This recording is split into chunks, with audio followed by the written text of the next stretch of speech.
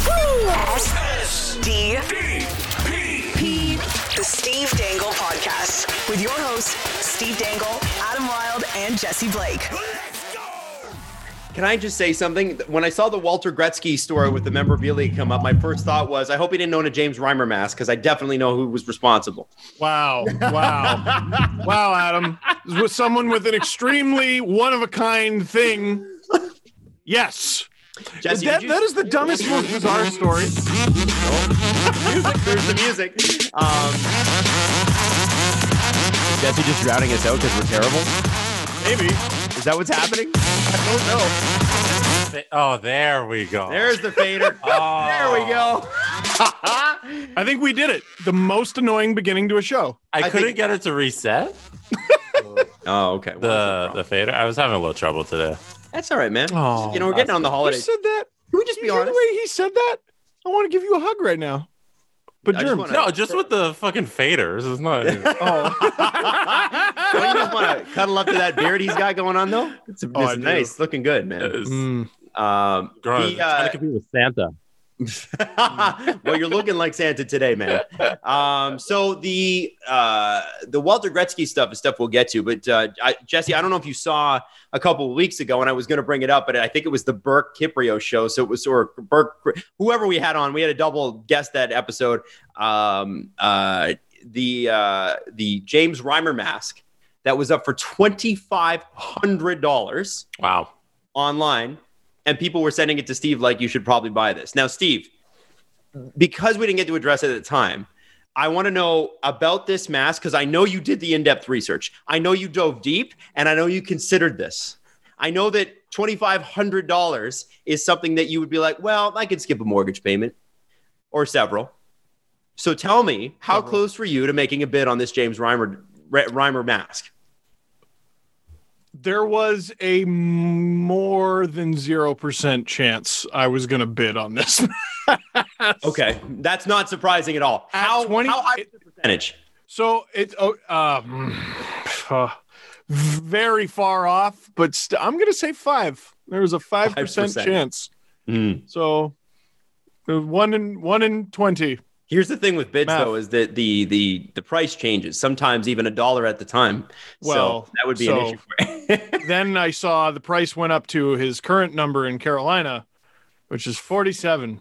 It was 4,700 $4,700 for a mask? for a game-worn mask, which is not. It's not true. It's a warm-up worn mask because James Reimer was not the starting goalie for what was it? The Centennial? No, not the Centennial Classic. The Winter Classic in Ann Arbor. Yeah, Ann where Arbor. at the big Michigan, The big Stadium. house. the big house. And with that was Jonathan Bernier in net with his brown pads. yeah. That's the one Berkey was talking about when Gary Bettman was like, "Hey, can you sell 40,000 tickets? Can you sell 60,000 tickets?" 60,000 tickets. Can you Yeah. sell? And Berkey goes, give me 48 hours. Hey, can you do this other enormous thing? Yeah, I need an other day. Like, get out of here. Pretty crazy. Every stuff. one of you thank the Leafs. You thank the Leafs for hockey. Damn it. You thank the Leafs for the thing that you enjoy. Well, they're fans. Let's be honest. It's You the thank fans. them. What have you been curling up watching all those KHL games on DAZN? I've been. I have too, actually. I have Dazzin. It's great. I watched Zone, people. Dynamo I Riga know. I'm versus just calling it Dazzin. Zone. Ska.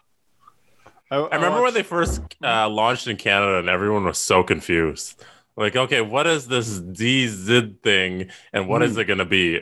And then they bought like all the Premier League and some NFL and they're like, oh, this is legit. But when it launched in Canada, it was like, do you want to watch South Korean soccer? Yeah. It was like, not really, not particularly, no. But yeah, as soon as they got EPL and then they were going to be, I think, the only broadcaster, like exclusive rights holder of football, like NFL football in Canada. And then I think they did 1 week of it and then it didn't go well.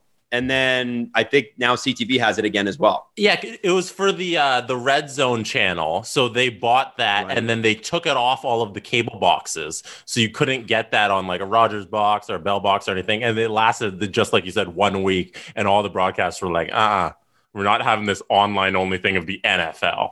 Yes. We're back on there. So yeah. 100%. 100%. So what's this DAZN? at all the Canadians. I mean, it's a pretty good product, and I think they're doing like their own shows now too in England and that sort of thing. Like they actually do their own, like there's like streamable shows there. So anyway, long story short, Steve, I just wanted to know how deep you dove into that. Obviously, you knew the specifics of the mask. Were there any wear and tear marks on the mask? What can you tell us about the mask? I'm sure you remember every detail. Wear and tear makes it better. But I didn't do the deep dive that you think I did, Adam, because had I done that, it might have gone up to 10, perhaps even 15%. And I couldn't, but I wanted it, but I couldn't. See, there's like a dichotomy with Steve, and Jesse knows this.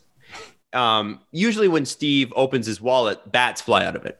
But wow. But when it comes to hockey memorabilia, he's the first one to go, you know what? Pickering Flea Market, I'm in. What you got for me this Saturday? Hey, I buy and sell at the Pickering Flea Market. No, that's right. Adam, what happens more? Does Steve open his wallet more often or step on the gas pedal? Oh, man. Wow. Jesse, if Steve could drive to Toronto without ever pressing the gas pedal, you know when you just put it into drive and it just sort of rolls? Yeah. That's as fast as Steve wants to go. Buddy, taking the 401, I don't need the gas pedal. And the DVP, I just roll. That's why it's the perfect street for you. You live in the best place. Why do we ever tell you to move to Toronto? I'm happy to roll. But meanwhile, there's Hot Wheels Wild over there. The other day I was on the phone with him and I just hear, yeah, so I was thinking, and I just cut him off. I go, did you pass him? We did pass him. And he goes, I did. Yeah, I'm safer in that car than my other car. So, but sorry, I'm safer in my other car than that car. But yeah, my pickup. Other car. I can buy a mask. I can buy it. It's the year of the mask. I want a goalie mask. Well, give it to me. Anyway, I just I thought that was very funny that we should check that out. Now, obviously, there's a ton to get to on this episode, surprisingly, because there's not anything NHL wise that's really kind of come out. We've heard some of the, we had Chris on last week talking about some of the boring shit that that you've probably already heard before. Offense, roster size and stuff like that. You know what I mean? Like, well, who cares, right? It's sort of, well, tell me about it when it's done. Do you know what I mean? Like this information that leaks out. Well, how big is the taxi squad going to be? Oh my God! I understand that they need to talk about that. Well, it is as a complete picture though. Like, is there going to be cap implications, stuff like that? I'm super interested in that. But announce a flip-in game first, then I'll be interested in the taxi squad. And of course, we'll get into our regular segment, which this show should have just been called "How Does This Affect the Leafs?" It should have been. Yeah, Steve Dangle podcast is a bit of a misnomer. Now, we do need to talk about today. Travis Hamonic, Eugene Melnyk is starting his own blog. Walter Gretzky's merch theft, and could an SHL game have been thrown because of gambling? A Swedish elite league game thrown potentially because of gambling. The particulars of the case are very interesting, and obviously CJ was tweeting about it today.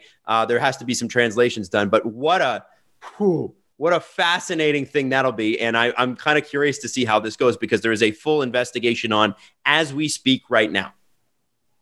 It's wild. I haven't heard a match. I'm trying to think of the last time or if I've ever heard of a match fixing scandal in hockey.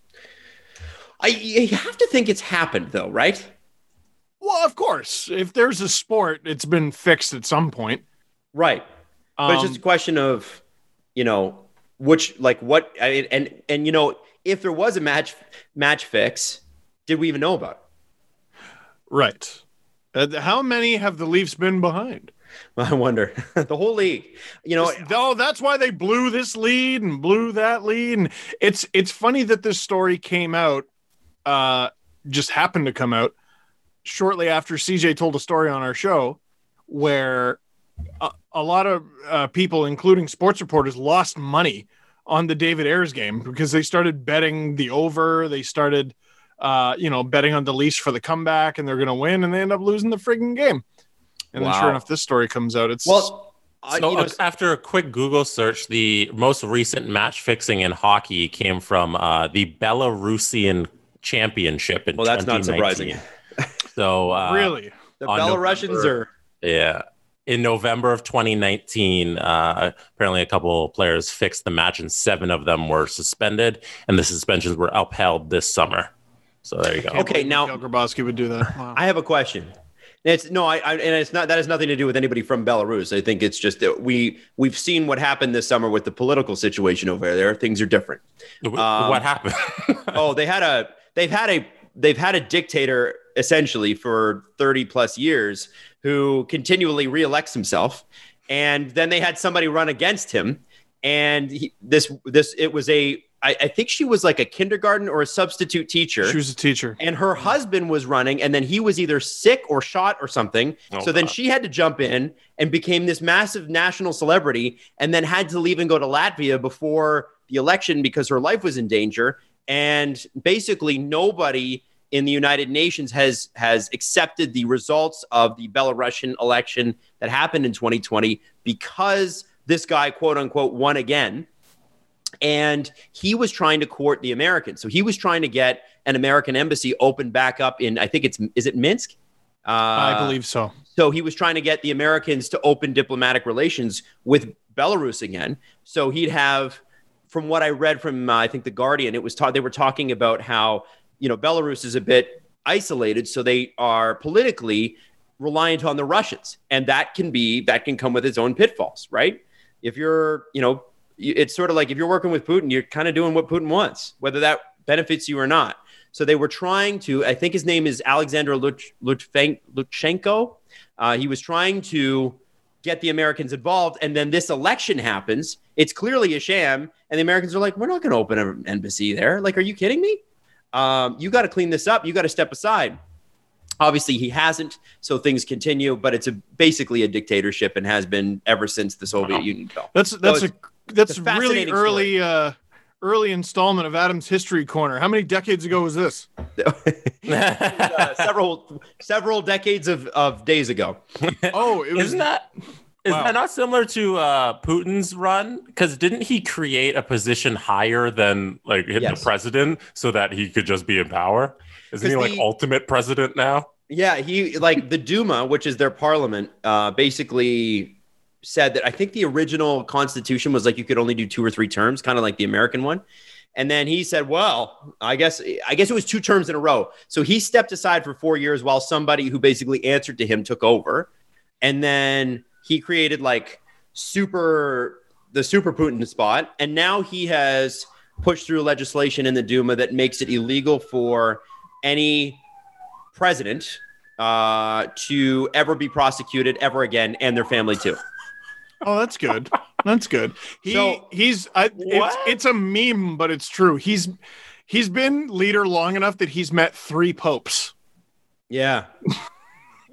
Yeah. It's I don't think I'm going there. No, man, I'd love to see Russia though. Man, the history and the culture and that's the sad part that gets buried in all this is all of these countries have incredibly long and deep histories. There's lots of countries. It's such a shame that the political situations are unstable. Like one country I'd love to go see, mostly because of Istanbul, is Turkey. But you can't go right now. I mean, you can, but there are some serious political issues there, and it's bro, I'd like to go to Quebec. Yeah, well, yeah, but I mean, I'm talking when COVID's over, right? I'd love to see. I want to go to your house. Order me a pizza. I can't even have that. I haven't seen you in months. Damn it. Yeah, that's the thing. So it's a shame, and you hope that these situations stabilize. And obviously, for normal citizens like us, it's probably not a huge deal. But all the same, you want to be very careful about certain countries and where you go and what you do. And it's just it makes me sad. And Russia is such a center of hockey too. I would love to go see any hockey game in Moscow or St. Petersburg. Would love to. I think it'd be incredible. Probably not Siberia. I probably wouldn't want to go there. But I do. You want to go to Siberia to watch? I do. I'm a big believer. I'm a big believer in you go to cold places when it's cold. Okay, but Siberia is you step outside and die cold. I don't think that's I'll go to Stockholm in the winter. That's where I would do that. That's I'll go to cold Helsinki as hell too. Yeah, sure. But it's not Siberia. Saskatchewan's cold as hell. Stockholm is not a former penal colony. You know what I'm saying? Like it's because of how cold okay, it was. Adam, I'm gonna listen. I used to work for the KHL, so I'm privy to certain information. Uh-huh. Their arenas are not former prisons or active ones. Do we know that? Do we know that for sure? You know what? Vitas, I'm not sure. Vitas Chekhov might be, but the rest, I'm not sure. Right. Yeah. So, and listen, I'm just a big fan of, and my family's Russian, so partially anyway. So this answers everything. I know. So I'd like to, I'd love to go back and kind of retrace, and like we're on the border of like Russia and like Lithuania. So, I'd love to go see all of those spots, but it's just right now you're like, of the list of places that I'd like to go and feel safe at, I know Russia's actually, apparently, if you travel there, it's nothing. It's easy and you're pretty safe. It's just not feeling comfortable yet right now for me. So anyway, long story short, Belarus, not surprised that there's a match fixing scandal there. Not surprised at all. Yeah. Jesse, would there be any opportunity? That's how we got there. Could we check out when the last accused NHL one was? Would you be able to Google NHL? Oh, I don't think. Yeah. If there ever was one, I don't know. So I guess we're doing this then. Yeah, we're doing it now, and I'll read the details of the story right now while Jesse's looking that up. Is that okay? Absolutely, because there is an NHL prospect implicated in this scandal. So this is interesting. Now, Steve, And when you're ready, I guess the only thing would be Operation Slapshot. Oh, that was the Rick Tocchet betting on the games, right? Yeah. Oh, Yeah. So Rick Tocchet, Janet Gretzky, and a few other big former players. Can you? I don't remember the particulars. I'll read it out to you right now. Okay. The operation was made public on February 6, 2006. This is Operation Slapshot. Rick Tocchet, an assistant coach for the Phoenix Coyotes, and Janet Jones, the wife of ice hockey NHL great Wayne Gretzky, were among those under investigation or indicted with charges pertaining to the operation. Also under investigation and suspended was suspended State Trooper James Harney, who was allegedly Tocchet's partner in the operation. The investigation also referred to the possibility of an NHL team owner, half a dozen NHL players, and other coaches and team staff members being involved in this investigation. As of February 8th, 2006, two more names were mentioned, Jeremy Roenick and Travis Green of the Leafs. Travis Green. Yeah. As in current Vancouver Canucks coach. Head coach, yeah. Mm-hmm. The ring was said to allegedly have ties to the Bruno Scarfo crime family, which has base in operations around Philly and Pennsylvania and southern New Jersey.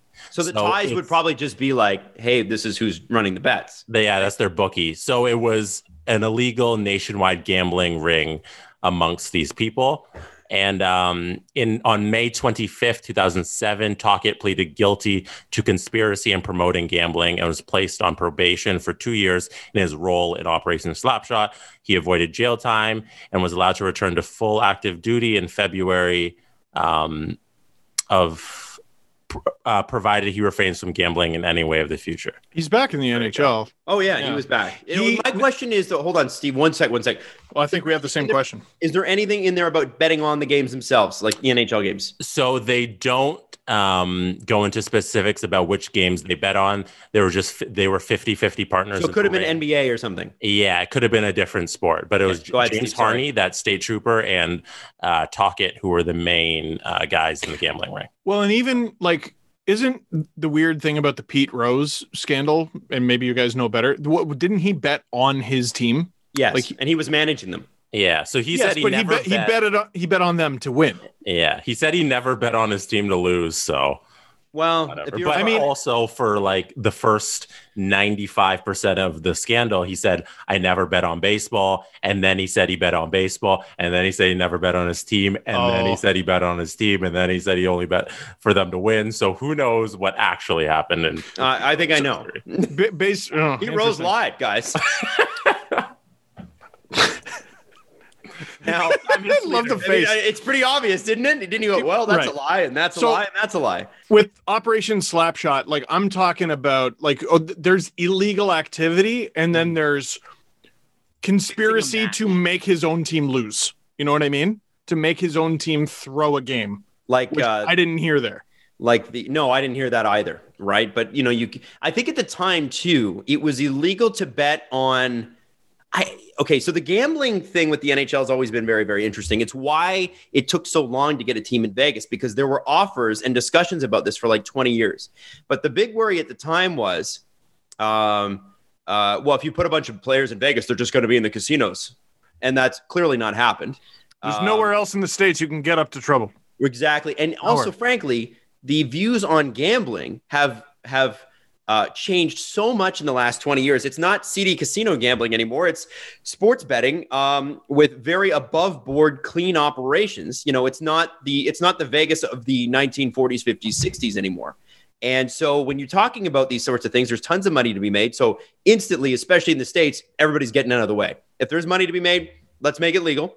And frankly, there's so much money, and that the NFL especially made so much money off this. The NHL finally was like, screw it, let's go. Now, I find it fascinating the way that narrative has shifted. I wonder if today, if Rick Tocchet, Janet Jones, Travis Green, Jeremy Roenick, whoever else was involved in this, if they were involved in a gambling ring that wasn't really a ring at all, they were just gambling money, it would be their private business. So besides the fact that they work with organized crime, which is scary, I think, you obviously don't want to be a part of that. That's unobvious.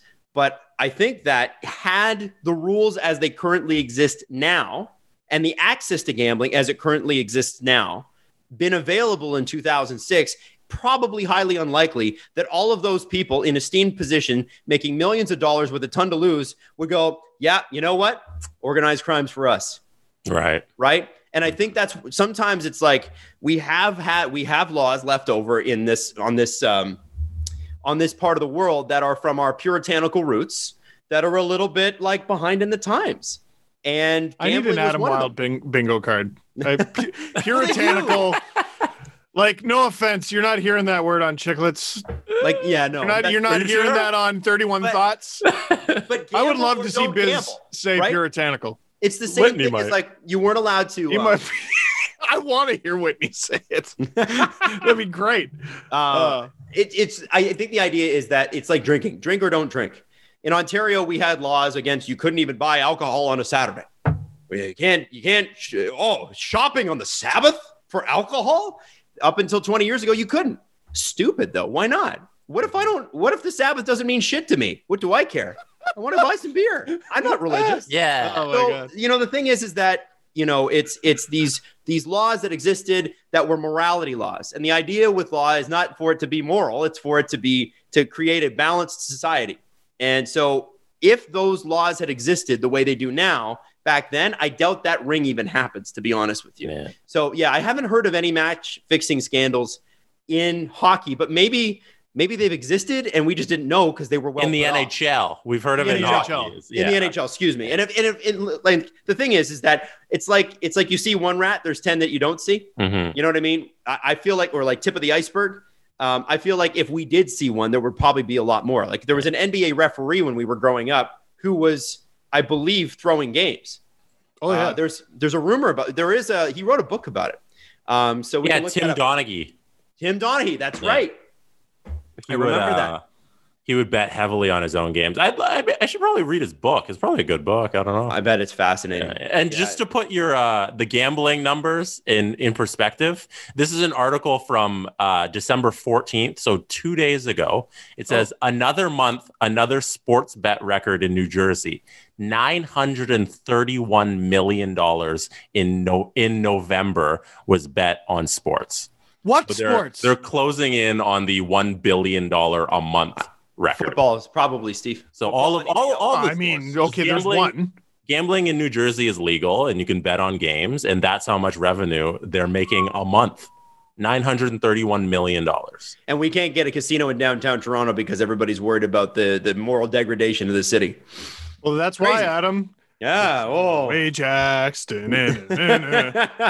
Free ad for you. If you want tax dollars, it's a great way to get them. Now, let's talk about this story, which we've delayed on. So, Chris, I want to know more about Belarus. Chris Johnson said, potentially big story brewing in Swedish hockey. There are allegations that members of, I think it's Bjorklöven. Yes. Members of, if our Swedish listeners will reach out en masse, I'm sure. Bjorklöven fixed tonight's 8-4 loss to Mora in Allsvenskan. I don't know. Allsvenskan. There you go. Allsvenskan. Because Swedish names are easy. The CEO of the team says he welcomes the investigation, which is already underway. So I guess the story goes that Bjorklöven was up 3-0 in the first period at home and surrendered the next 7 goals. So much money was bet on Mora that the odds changed in unusual ways, and the game was eventually removed from many betting sites. Very interesting. Now, so if you're doing... That doesn't prove anything, though. No, but it is interesting that the odds changed so drastically that they took it off of websites. Now, I'm just looking at the Bjorklöven roster. Carl Grundstrom, former Leaf prospect, he could make the Kings this year. He's on that roster, but I guess the big guy involved in all this is Bjorklöven's goalie, who happens to be Connor Ingram, who I guess was in net that game. Ooh. Former 3rd-round pick of the Tampa Bay Lightning. I believe he's now with the Predators. Connor Ingram. His numbers are terrible in Allsvenskan, and it's weird because, like, he's supposed to be. He's one of the sort of goalies to keep an eye on. Like Tampa gave him up for next to nothing because I guess they just had to dump a body for some reason.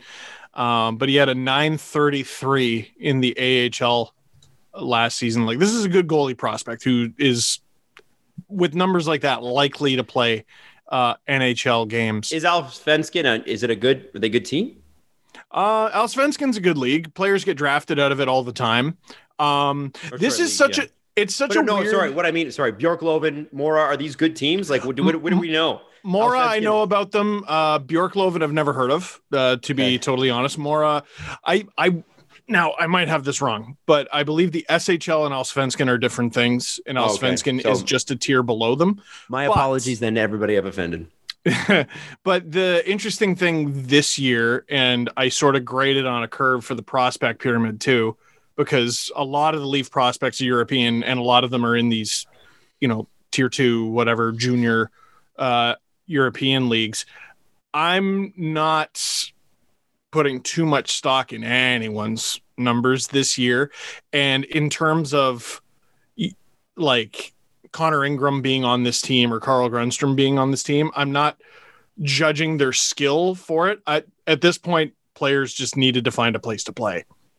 You know what I mean? The Leafs have a Canadian defense prospect playing in Finnish tier 2, Mac Hollowell, just because he wanted a place to play, and he found one. Mm-hmm. And he's played 6 games there. I remember, they did the loan thing with him. But he's as far as I know, he's the only North American prospect who is playing in Europe right now, or playing any games at all, actually, because Mikhail Abramov was playing in the queue. William Villeneuve was playing in the queue, but that has since ceased operations for the time being. So anyway, it's interesting to have an NHL prospect at the center of this. And he was sent home for it too. Well, if he's terrible, though, I mean, if he's having a terrible year. Yeah, that's not the impression I'm getting. The impression I'm getting is he was sent home for this. He's only played 9 games, so his numbers probably suck because of the one game where he allowed 7 consecutive goals by the sounds of it. Oh, boy. And as a Leaf fan, let me tell you, there are far more subtle ways to blow a game. Like, there are blatant ways to blow a game. You don't have to give up 7 consecutive goals to do it. Jesse, I just thought of something. Uh-huh. Do you think James Reimer fixed Game 7 of the 2013 series? What? I mean, I'd have to see if the odds moved drastically on Pro Line. We should check that. I mean, you got to ask the question. People might say. You don't got it. You know what you could do is shut the hell up. Adam Wild. That's exactly what you can do. That's exactly what you can do. Wow, that you would say that. That's crazy. James Freddie's Reimer in on it associated too. with that? Then Can't believe James Reimer would be associated with something like that. It's just a squeaky clean guy normally. wow. Well, maybe that's the front.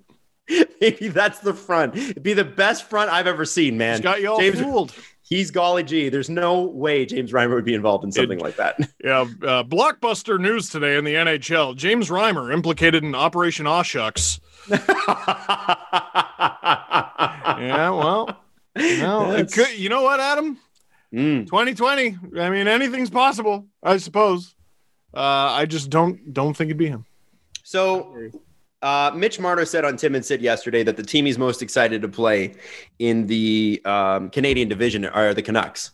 He wants to get a closer look at Pettersson and Hughes, and who could blame him, right? Like, that's going to be a really, really good team. There are, though, those who say, listen, the Canucks should have been able to take a step forward this year, but because of their shitty cap situation, they really maybe they did just because they were able to steal Nate Schmidt from Vegas. But they are still right up against it and probably have more issues to come, right? Yes. So one of the things that they've been linked to is Travis Hamonic. Now, it's fascinating that Travis Hamonic is still available. This is a right-handed defenseman. How is Travis Hamonic still on the market? Even if you see Travis Hamonic as a 6'7" guy, right shot defenseman, how's that possible? So I did have a theory about this, and I'm not entirely proud of it. Okay. Do you want to play the X-Files theme? Oh, please. Can you do that? I could, yeah, if you actually want it. Get a strip from the internet. Oh, yeah. Would we get stripped? I don't know. Would we get in trouble? I don't know. If you talk over it, it's fine. Just whistle. We have to talk over it. Okay, all right. Just go. Come on. There we go. Come on, Sully, let's go. Scully. I wonder if he's being judged for not playing in the bubble. Because he opted to, because he was with Calgary, right? Yeah. And did he not opt to not play in the bubble? Yes, he did opt not to play in the bubble. And opt not to play in the bubble. I'm wondering if teams are going, well, desire to win hockey things. Oh. Now, I don't know if that's true. It's also entirely possible that he's being particular. Because if you remember, he was with the Islanders, and he's like, well, I want to be traded to Western Canada. Mm-hmm. And everyone's like, well, that limits you to 3, arguably 4 teams. And what about the Jets? Oh, well, he doesn't want to go there. Well, just say you want to be traded to Calgary or something like that. And he did accept a trade to the Leafs, but Van Riemsdyk blocked it. Yeah. He did? What was that story? Van Riemsdyk was going to be swapped for Hamonic in 2017 at the draft, right after they'd lost to Washington. My understanding was, yeah. The Leafs tried to trade JVR after that series. He was good. Yeah, but I think they were like, after this next year, we know we can't keep him.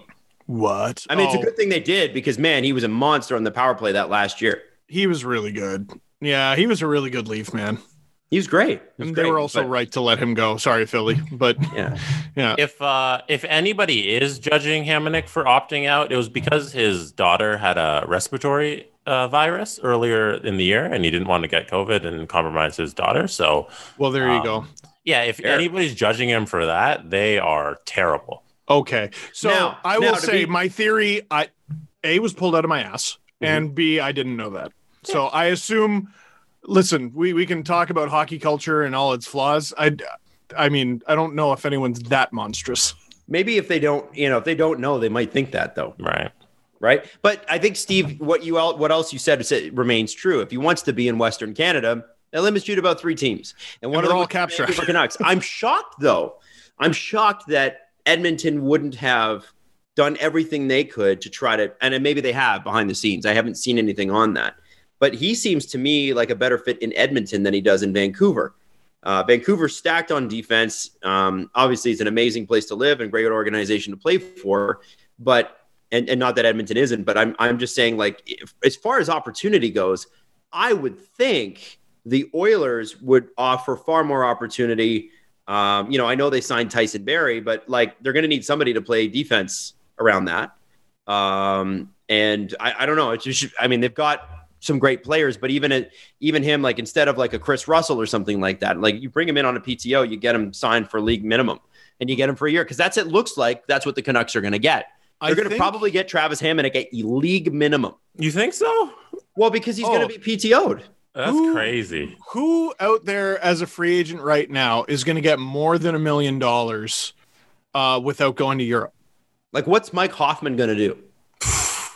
If Mike Hoffman gets league min, that's like, well, fire his agent crazy. to start. Yeah. But it might be Mike. It might be Mike. He might have done this to himself too, right? Anthony Duclair can fire himself. Like I don't know, but the rest of them can fire their agent. He can fire himself. But also, there's no point signing anybody right now for any team unless you have an abundance of cap space and money, or if you're close to the cap, you find out more details about this taxi squad situation. Right. Because Thomas Drance was writing, a few things about the Canucks and their flexibility. And while it sounds like Michael Furland is not going to be available for the season, so he'd be on LTIR, which means the Canucks can spend above the cap, which means, I would assume they'd get Hamonic anyway. Well, what if they could fit Hamonic and Hoffman? Because what is that, $3.5 million that's on the LTIR? It's not the hardest sell, man. Come live in Vancouver. Play with Pettersson for a year. Play with Pettersson. Or any, like, the Canucks are a fun offensive team. They're a fun young team. Columbus is a sneaky option to just come in and grab a bunch of people. Florida is starting to become a team that just does not operate under the cap. Like they're a very odd team the way they spend money. Mm-hmm. I think we're going to see a blast of news the second they announce the rules. But the problem with conducting business right now is teams don't know the rules and no one's being coy about it. There just aren't any yet. There literally are not rules. Mm-hmm. So how do you plan for that? Yeah, there are 19 guys who are free agents right now who made $3 million or over last season. Wow. Who are they? I assume 19 of those guys are going to take a pay cut. Who are some of those players? Some of those guys include Mike Hoffman, Craig Anderson, Carl Alsner, Jonathan Erickson, Justin Abelkader, Travis Hamonic, Ron Hainsey, Connor Sheary, Andreas Anasiu, Corey Schneider, Mikael Granlund. That's some of the list. Schneider's a free agent? Yeah. A lot of expiring deals that you would never sign again there. Yeah. Like Alsner, Schneider. No offense to Ron Hainsey, but he's like 40, right? And he was brought into Ottawa to do a job. So yeah, that's a mercenary. Couldn't you see the Leafs going, we give him a PTO? Ron Hainsey? Yeah, why not? No. What if he doesn't? What if Brody and Morgan Riley don't gel? No, you don't upset the fan base like that. Super unpopular opinion. The Leafs don't need another defenseman. Well, yeah, that's actually kind of true for the first time. The Leafs don't need more players. They need to find out how many players they're allowed to have. Because like I look at their roster, I could fill out 5 or 6 lines. Yep. And I look at their defense and, geez, we could do 5 pairs. Mm-hmm. We just need to know how many guys they're allowed to carry. Nick Robertson, to me, is one of the most fascinating cases in the entire NHL. Like, how the hell does he fit into anything? I think he pushes people out, right? If I'm constructing the Leafs roster right now, what I would do, if this was a normal year, forget the fact that, there may be no OHL for him to go back to. But let's say there's an AHL, and because there's no OHL, Nick Robertson can play in the AHL.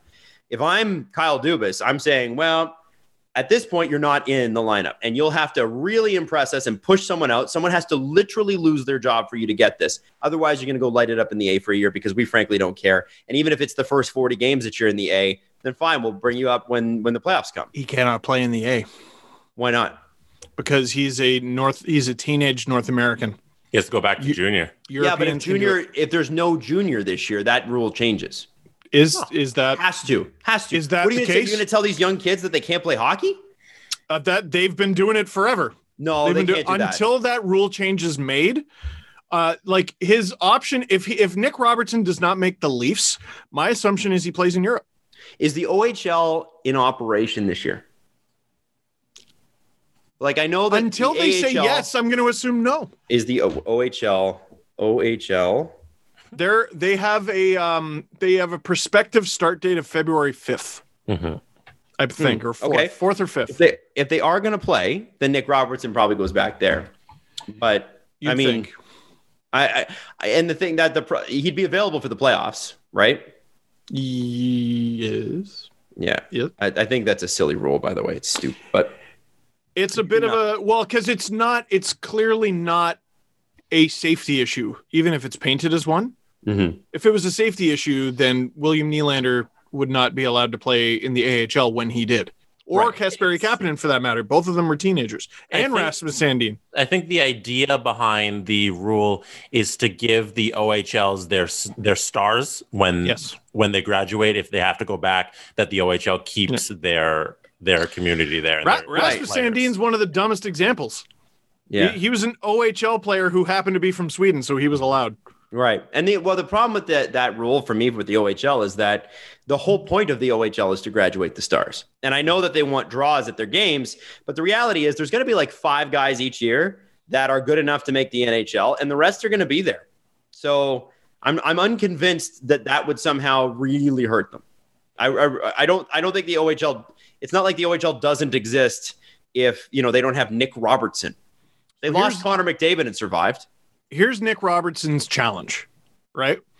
You got to convince me, A, you're good enough to make the team.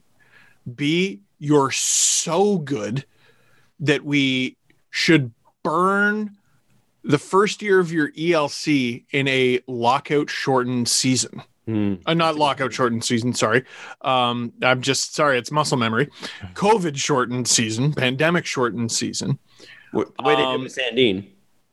Yeah, which they did with Sandin, but they didn't know that. Right. You know what I mean? In fairness, they didn't know that. I'm sure years down the line, I'll hold it against them in a trade tree, but I'll have to remind myself that they didn't know that at the time. Nick Robertson is going to, if he had an 8 or 9 game preseason like he usually would have, he could put together a nice little resume where he goes, here's how head and shoulders above Jimmy Vesey, Ilya Mikheyev, etc. I am. He's going to have max 2 preseason games to do that. And potentially, the Leafs could potentially give Nick Robertson a 9-game tryout. Mm-hmm. But to burn his ELC in a season where he's gonna play a maximum of 56 games, that's a tough sell for me, man. If I were them, I would give him the 9 games if he really is going to be a difference maker in the lineup, because 9 games over 56 is a huge percentage of your season. That's about 20% of your season right there. So Adam's doing math. So if you can stack your lineup for 20% of the season, send him back and then bring him back for the playoffs, why not? Game the system. Get as many points as you can if you need them. If you're like, he legitimately makes our team better and we can get out to a hot start, if we've got Nick Robertson in the lineup and then we send him back, do it. Adam, I'm proud of you. 16%. Very close. There you go. That's decent. Off the top of your head, that's pretty good. Not bad. So, yeah. Anyway, long story short, 16% of the season, if you get out to a hot start, you go 7-1-1, rather better than 0-7-fun, which is what the Leafs started out as a few years ago. Then I think that's a pretty legitimate reason to have them there, at least for the first 9. And even if they're hot, who cares? Put the NHLer guys back in and say, Nick, we'll see you in the playoffs. These are the dumb things I get hung up on. So the year that the Leafs started 0-7-fun, they finally won their 9th game. Who was it against and who scored a hat trick? Boston Bruins, Phil Kessel? No. Anaheim Ducks, Nicklas Hagman. Wow. Okay, am I weird that I liked Nicklas Hagman? No, he was good. I liked him. On a shit team. They were terrible. Yeah, people shit on him. I was like, Nick Hagman's okay. There's nothing wrong with this guy. No, and like he was an important part of the Phaneuf deal. And if you look at what he did in Calgary, it was a big bag of nothing. Yeah. He did, Leaf fans can lament Phaneuf all they want. Like, that deal was not good for Calgary. Except they got Matt Stajan for a long time. But Yeah, the only thing it really cost the Leafs was some cap space, but they were able to offload that. It basically, unfortunately, turned into Cody Ceci.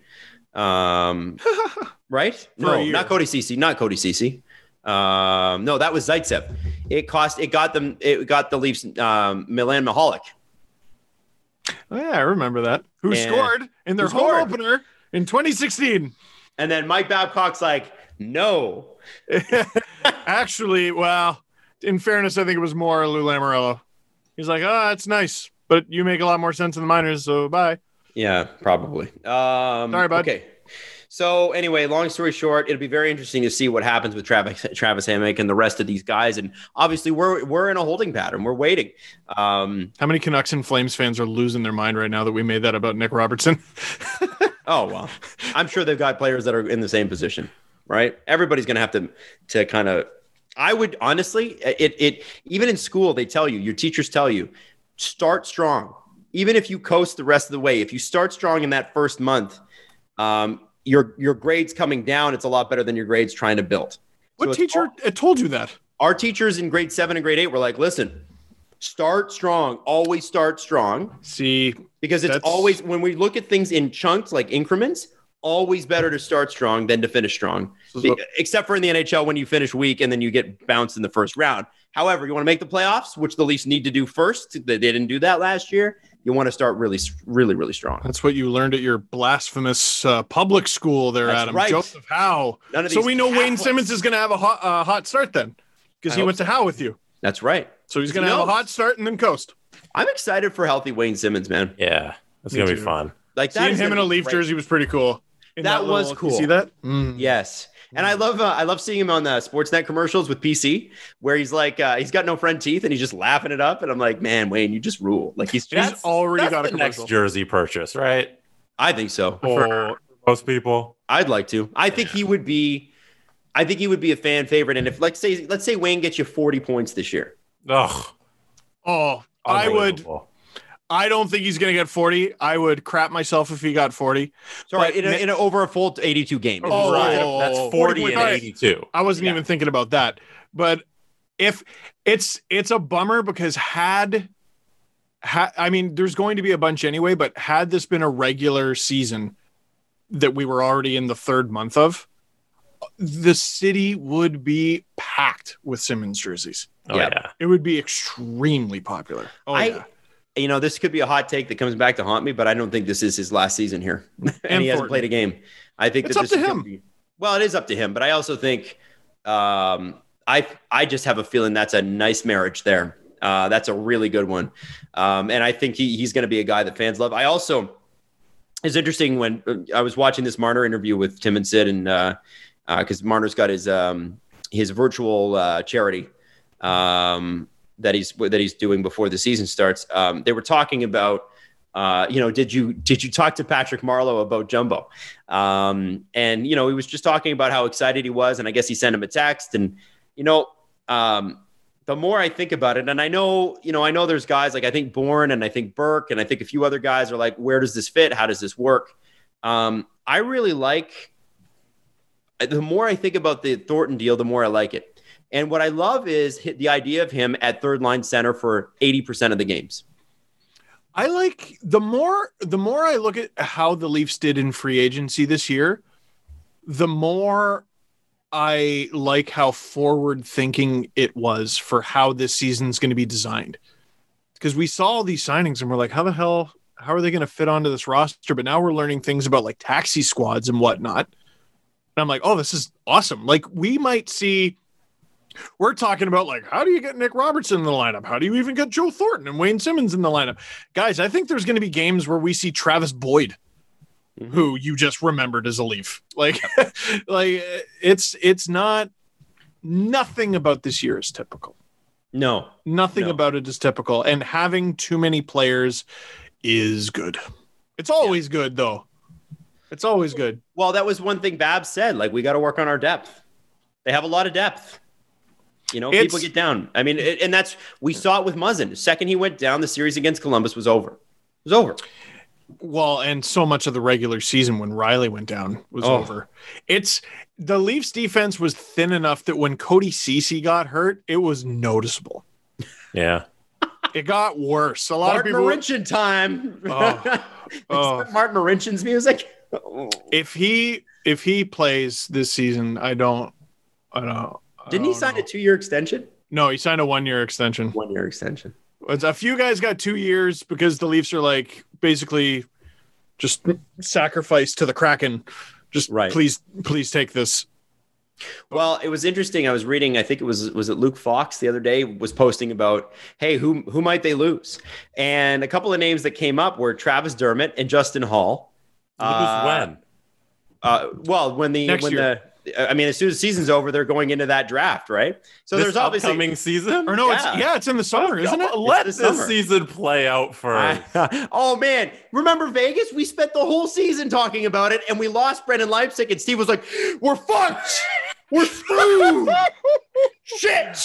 How could they lose intriguing prospect Brendan Leipzig? By the way, have you seen his DMs? They're great." Underratedly wrong take of mine. Underratedly catastrophic. To be fair, we had no idea about his DMs, and also beyond that, his play looked pretty good. I thought he was a player. He seemed like a player. Yeah. I thought Ian White was a player, and then he started tweeting. Adam, you said something really minute, but I think is very important. You said the Leafs didn't make the playoffs, and I feel like a lot of people seem to forget that fact, that this past season, the Leafs failed to make the NHL playoffs. And going into this year, that should be something on their mind. Asterisk. Well, it should definitely be on their mind. I think it should be on the fans' mind, too, that this is not a playoff team. You know what I watched this morning? 2020 campaign. You know what I watched this morning? You're never going to believe it. Every goal that Matthews scored this past season. Oh, wow. What a surprise. And you know what tradition. You know what you're really not going to believe? I watched it more than once. Oh, whoa. I also watched it yesterday. Man, I said it in my 70 and 7 videos. He should have got more consideration for MVP. The team was so lost without him. They were terrible last year. Let's be frank. Like, they were not a good team. No, there was a game against the Devils where he scored his first goal of the game was the 5th for the Leafs. And he scored a hat trick that game. Mm-hmm. The 5th goal was the game winner. He scored it when it was 5-1 against the Devils. Like, oh my God.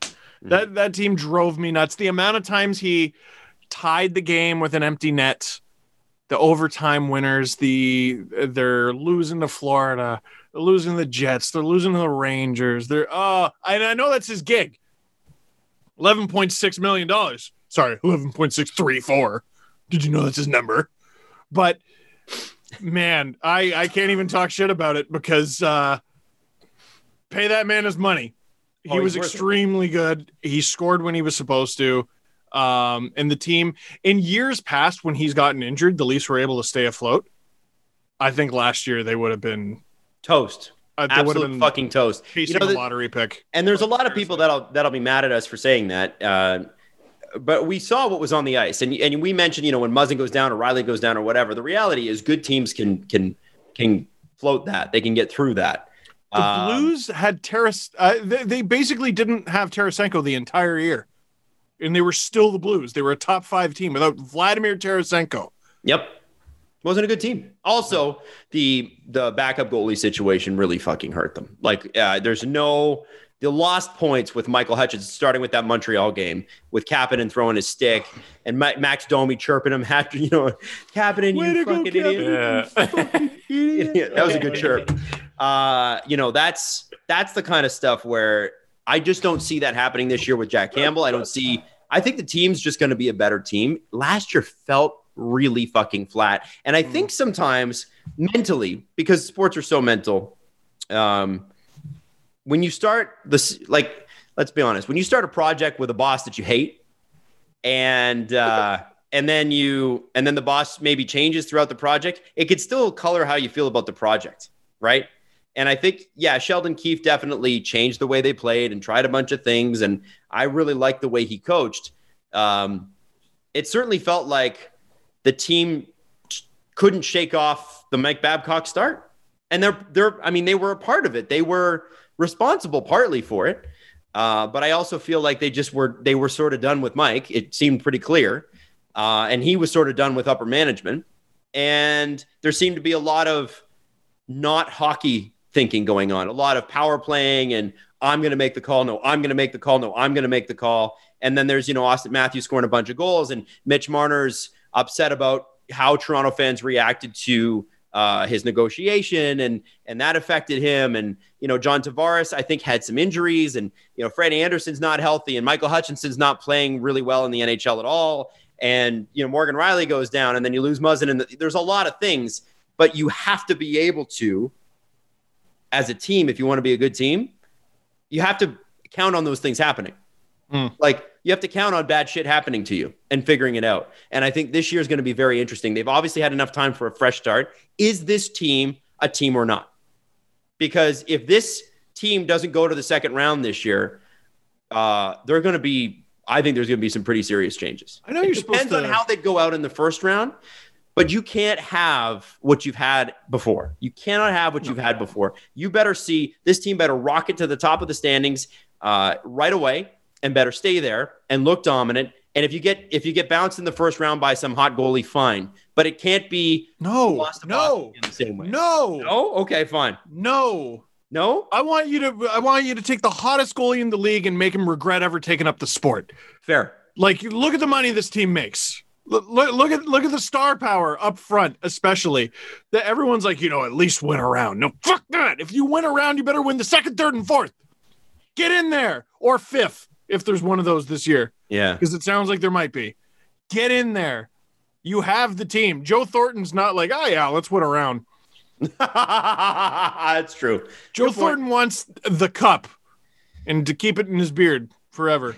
It's already grown back, I'm sure. He wasn't a point-a-game player in Switzerland for nothing. Man, he was above a point a game, and then the last two games was held off the score sheet, so he had 11 points in 12 games. But it would have been 11 points in 9. Has Joe Thornton hit a wall? Yeah, did Joe Thornton hit a wall? Let's talk about this Walter Gretzky merch theft thing, because this is an absolutely fascinating and kind of heartbreaking story. Can I give a little context for Please. The non-Ontario listeners? So Walter Gretzky, obviously Wayne Gretzky's dad.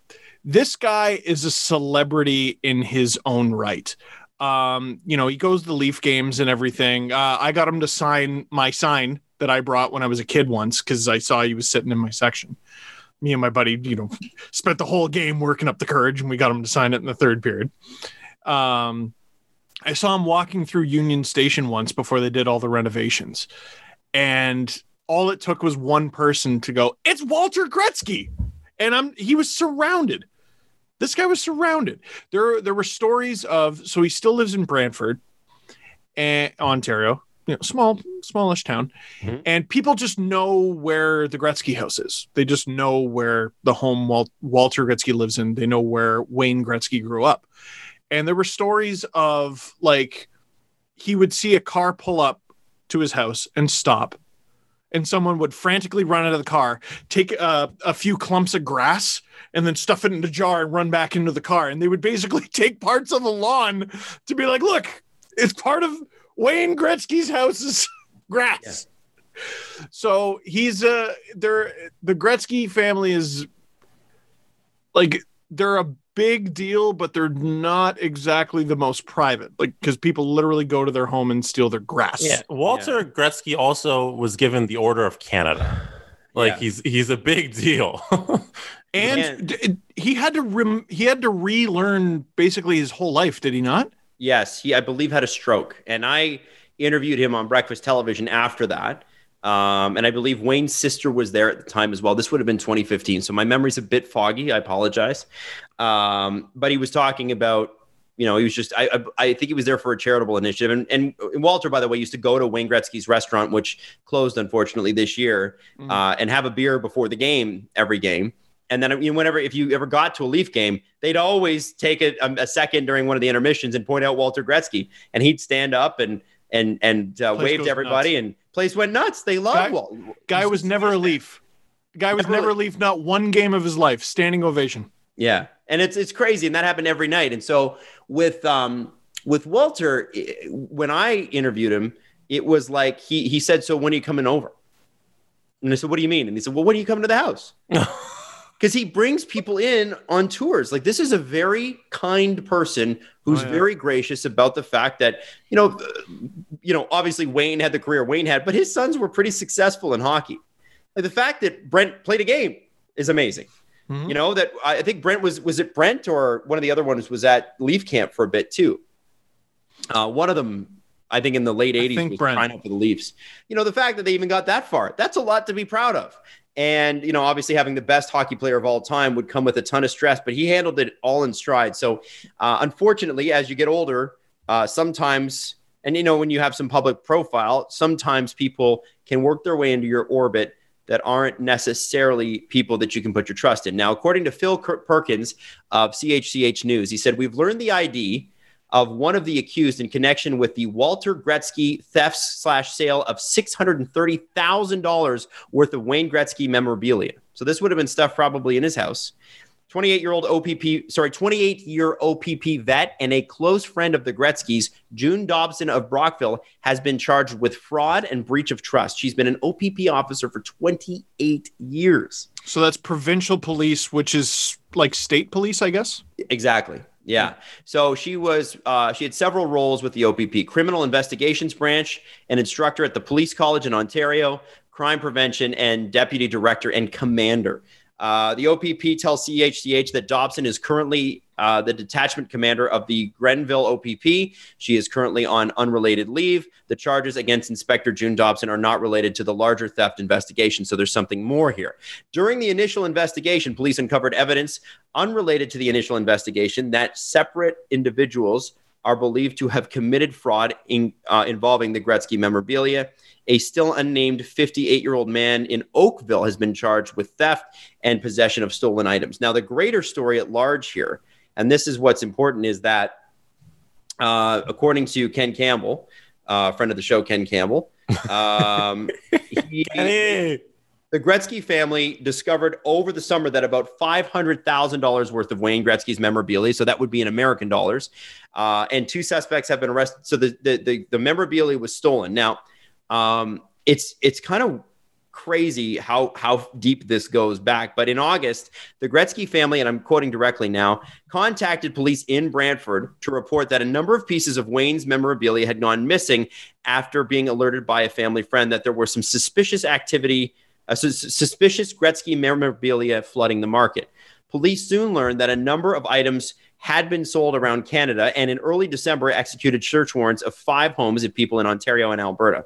They recovered game-used sticks, hockey gloves, pants, sweaters, including his sweater from the 1997 All-Star game in San Jose, and that's the one where Owen Nolan picked his goal, I think, and scored the hat trick. One of the best All-Star jerseys of all time. And a plaque in the purple. Awesome. Yeah, it was cool. And a plaque commemorating him being named the NHL Player of the Year in 83-84 when he was like right at his height. Those are one-of-a-kind items. Yes. They also found evidence of another person who was believed to have committed fraud that involved a Gretzky hockey stick. Both suspects have been known to the Gretzky family for quite some time, and unknown to them, have been accumulating items over the years. One source with knowledge of the situation said the woman who was charged allegedly contacted a memorabilia dealer offering to sell a stick from Wayne's childhood that she claimed had been given to her by Walter. The stick, which was reportedly purchased for $6,000, was tracked down by the authorities, and the person who purchased it was questioned by police. So Walter Gretzky, by the way, is 82 years old. So, and basically, perhaps it should come as no surprise that the items totaling $500,000 were taken in plain sight because Walter, and they mentioned this, at least until COVID hit, if you were in the neighborhood in Brantford, chances are you could show up to Walter's door and get yourself a private tour of his house and permission to look at all the artifacts he'd saved over the years. That's crazy. You just bring Such people. A tragic story. Terrible. Like, how dare you? Obviously, we don't know a heck of a lot more than that. I mean, that's what Sports Illustrated, / Ken Campbell can tell us at this point. But it's a It's an interesting. It's incredibly sad. My question is this, and I don't know how this works in investigation. So let's say the James Reimer mask that Steve wanted to buy, Steve purchased. Yeah, and there's one of those. But there's there's one. And it turns out it was stolen from James Reimer's parents' house, which would be a tragic situation. Steve has paid $5,000 for this mask, which is an outrageous sum, but Steve would do it. If he had the $5,000 to spend on the mask, let's be honest. That's a lot of money. If the bat's flying out of my wallet. If Steve then has to hand that mask back, is Steve compensated by anyone for the money lost? So let's say you spend $80,000 on Wayne Gretzky's stick from when he scored like 300 goals that year when he was 12 years old. By the way, he had a year where he scored like 375 goals in a league. One season. Let's say you have that stick and that's worth 80 grand. Do you get that 80 grand back, or is that just poof gone forever? How does that work? So the only loosely related example I can think of is, have you ever heard Dane Cook on Tom Segura's podcast talking about his half brother? Well, I know his half brother was his manager and ripped him off for millions, but I don't know how that went. Fascinating story. So yeah, I highly recommend you go listen to the whole clip. But basically, his brother rips him off for all this money, and he basically like put cash in like tomato sauce jars and like put them in like the drywall and shit.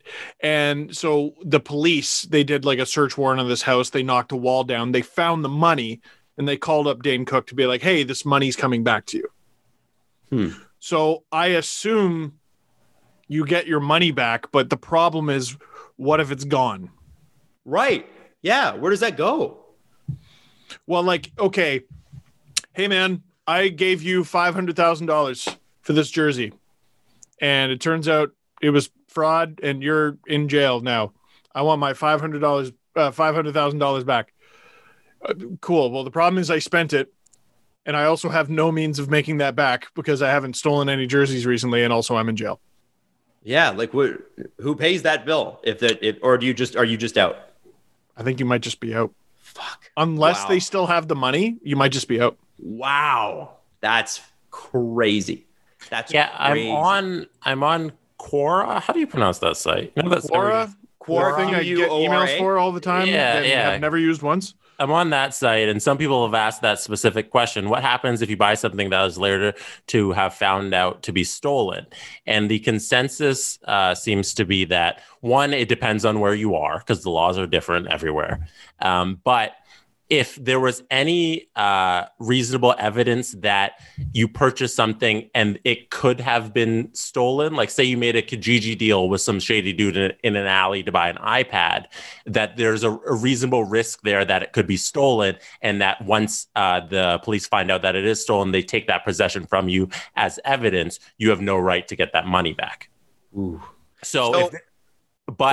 It also, if there was no reasonable evidence that, hey, this seemed legit, and the police are like, yeah, this seemed legit, they're still going to take that item in possession as evidence, and you don't get the item anymore. Plus, it doesn't seem like they'd have to search for the money and then have the money, and then the money becomes evidence. And then once the whole case is done, then you could file for the money after it leaves evidence. So that's years. Yeah. So unless you're going through like Sotheby's, which does these auctions, you're taking your chances on big ticket items anyway. There are, I have a few items that have certification, but I assume that's easy enough to forge. Oh yeah, I would think so. I don't know. Wow, that's fucking crazy. Wow, it's beyond the fact that it's monstrous. Someone would do that to an old man. Yeah. Oh my! Well, I think that's obvious. Do we? You know what I mean? Yeah, but that's the part that hit me. You know? Yeah. Or Walter Gretzky, Order of Canada, one of the greatest Canadians. You know, you're robbing an 80-year-old. Like, that's just shitty. It's extremely shitty. But beyond that, how stupid are you to take one-of-a-kind items, sell them on the internet, and like. Especially if I don't know it's stolen. If I'm buying this and I'm a crazy enough collector and I've spent enough money on this, I'm telling the world I have it. Yeah. Check it out. Check out my Wayne Gretzky. Yeah, you see that? It's the All-Star jersey. Not only is it the year from Owen Nolan pointing at Dominik Hasek, it's also when McDonald's had those Muppets toys that had the same jersey. They're sick, you got right? a crazy deal on it for some random reason on the internet. I have this one-of-a-kind plaque. Even the sticks, like, I'm sure there are many Gretzky childhood sticks out there because I'm sure he used many sticks as a child. How many of them were sold within the past 6 months? It just does not seem like, beyond the fact that it is a rather unkind crime, it seems like a fairly stupid one and easy to trace. Yes. Yeah. Not smart. Crazy. I want to move on quickly just to a couple of things before we do the Bachelor bios. Eugene Melnyk has started a blog, and it is boring. Not much happening. He's talking about stuff that you're like, okay, I can agree with that. So just to give you, for instance, that's the best news Sens fans have received since they got the 3rd overall pick. One of the featured posts from Eugene is what the global pandemic is teaching us. When all else grinds to a halt, the health and well-being of our children must be a primary focus. Yeah. Ooh. That seems pretty right. Creating a quantum shift in how we deal with concussions and brain injuries. So Eugene wanted to talk about concussions, and he did. Good. And that's the 2 blog entries we've got so far. Both came out on December 9th. When he announced, we have not had any since. There have not been any games. Just you wait. Just saying. Now, Sens fan reaction, Eugene on his blog. Now, here, SFR. Let me throw a hypothetical out there at you. Imagine he had this blog when Matt Cook sliced Erik Karlsson's Achilles. Oh boy. Imagine if he had this blog after he created that controversy at the Sens outdoor game by saying, we can, maybe move. Right. Imagine he had this blog during the Uber incident. Mm-hmm. Imagine he had this blog when Melnyk out began. Folks, I don't think this is going to stay boring for long. We will watch and we will see.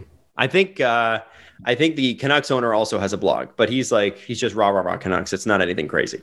Yeah, he's just go team. Yeah. I mean, it's like a sports fan, like the rest of us. Yeah. So no big deal there, but we will be watching that very closely. And lastly, Jesse. Yes. We must get to the Bachelor/Bachelorette bios. Is it Bachelor or Bachelorette this time? It is the Bachelor. Ooh. So we have the ladies. All right. Now, to be anybody that's not a fan, Jesse, I'm just going to put this into context. The Bachelor seasons are always better. The Bachelorette ones with the dudes are always the same. The women bring the personality. The men do not bring the personality. It's like, oh, Chad and Chet are mad at each other because, one of them has blonde and one of them has brown hair. It's the dumb fighting the dumb normally. But with the women's season, they're just far more interesting. There's so much going on. The characters are deep and you really hate you. They figure one out that every time you hate her and she loves it. Got to have bad guys in the world. So we've got the more interesting season to go through, which I'm very excited about. Jesse, go ahead. Sorry. So we do have to get to the Bachelor bios, but there's one other piece of news that we have to address. Because the show is called the Steve Dangle Podcast, but there are 2 other people on the show, right? I was unaware. There's myself, and then there's Adam Wild. Adam. Yeah. So, Steve, did you know that you and I are in the presence of one of Australia's greatest tweeters? What? Nauru. You weren't aware of that? Nauru, I wasn't. Well, boy, do I have some news for you. I'm going to share my screen here. Give me 1 second. Oh, there we go. So my second desktop is being shared. I don't know if you can see that. Can you see that? Dress shoes. Yeah, I can see it. So I see Uggs. We're on BuzzFeed right now. Okay. On an article called "Here Are 55 of the Best Tweets by Australians in 2020." Wonderful. If we scroll down, there's one. Oh, that's pretty good. Yeah. 2, 3, 4. Whoa. What is this? A tweet One- from Adam Wilde. Adam Wilde. From March 20th. I'm not there yet, but one more week of isolation, and I will know every Wiggles song by heart. So, I slapped my knee. boy, if only I could talk to my March 20th self. Ha! One more week. One Try more the week. year. Adam, no offense, but is this the best Australia can do? You know what? Nobody tell Saskia she's going to be super pissed at me. You know what's up with that? Why are you on the list of Australia's best tweets of 2020? Tweets about Australia or just Australians who are tweeting? No, 'cause the you're Wiggles are- 55 best tweets by Australians. Really? Are the Wiggles not Australian? They are. Very. There you go. Except for there is one Wiggle who is American based. Oh, there's one American They Wiggle. call him the Hawk. Because that's his yeah. And then there's I love this song. Oh, no. There's a song, and if you don't have kids yet, you won't know this song. But when you do have kids and they reach about 6 months old and they start to notice the TV, the Wiggles are great because none of the episodes make sense. They just go, here's a crazy thing, and then we're gonna break into song. And they have this song called The Big Red Car. And then they point out things in the big red car that they're looking at. And one of them is a scarecrow. But they're like, it's a scarecrow. I just love the way they say scarecrow. Scarecrow. Here, one more time. Scarecrow. Scarecrow. You know what? Actually, you just reminded me of something. There is a podcast listener, I believe, who I see every day now. Every day, because he is on a Treehouse program that is a kids television program called Miss Persona. Oh, no. Is he a scarecrow on Miss Persona? He's not a scarecrow, but he is Miss Persona's friend, I believe. Well, that's cool. I don't watch it for the plot, no offense, but it's Kyle Dooley. And the reason I noticed him right away is one, I met him at a Blue Jays game. Two, for all you old heads out there on YouTube, he was a member of Picnic Face.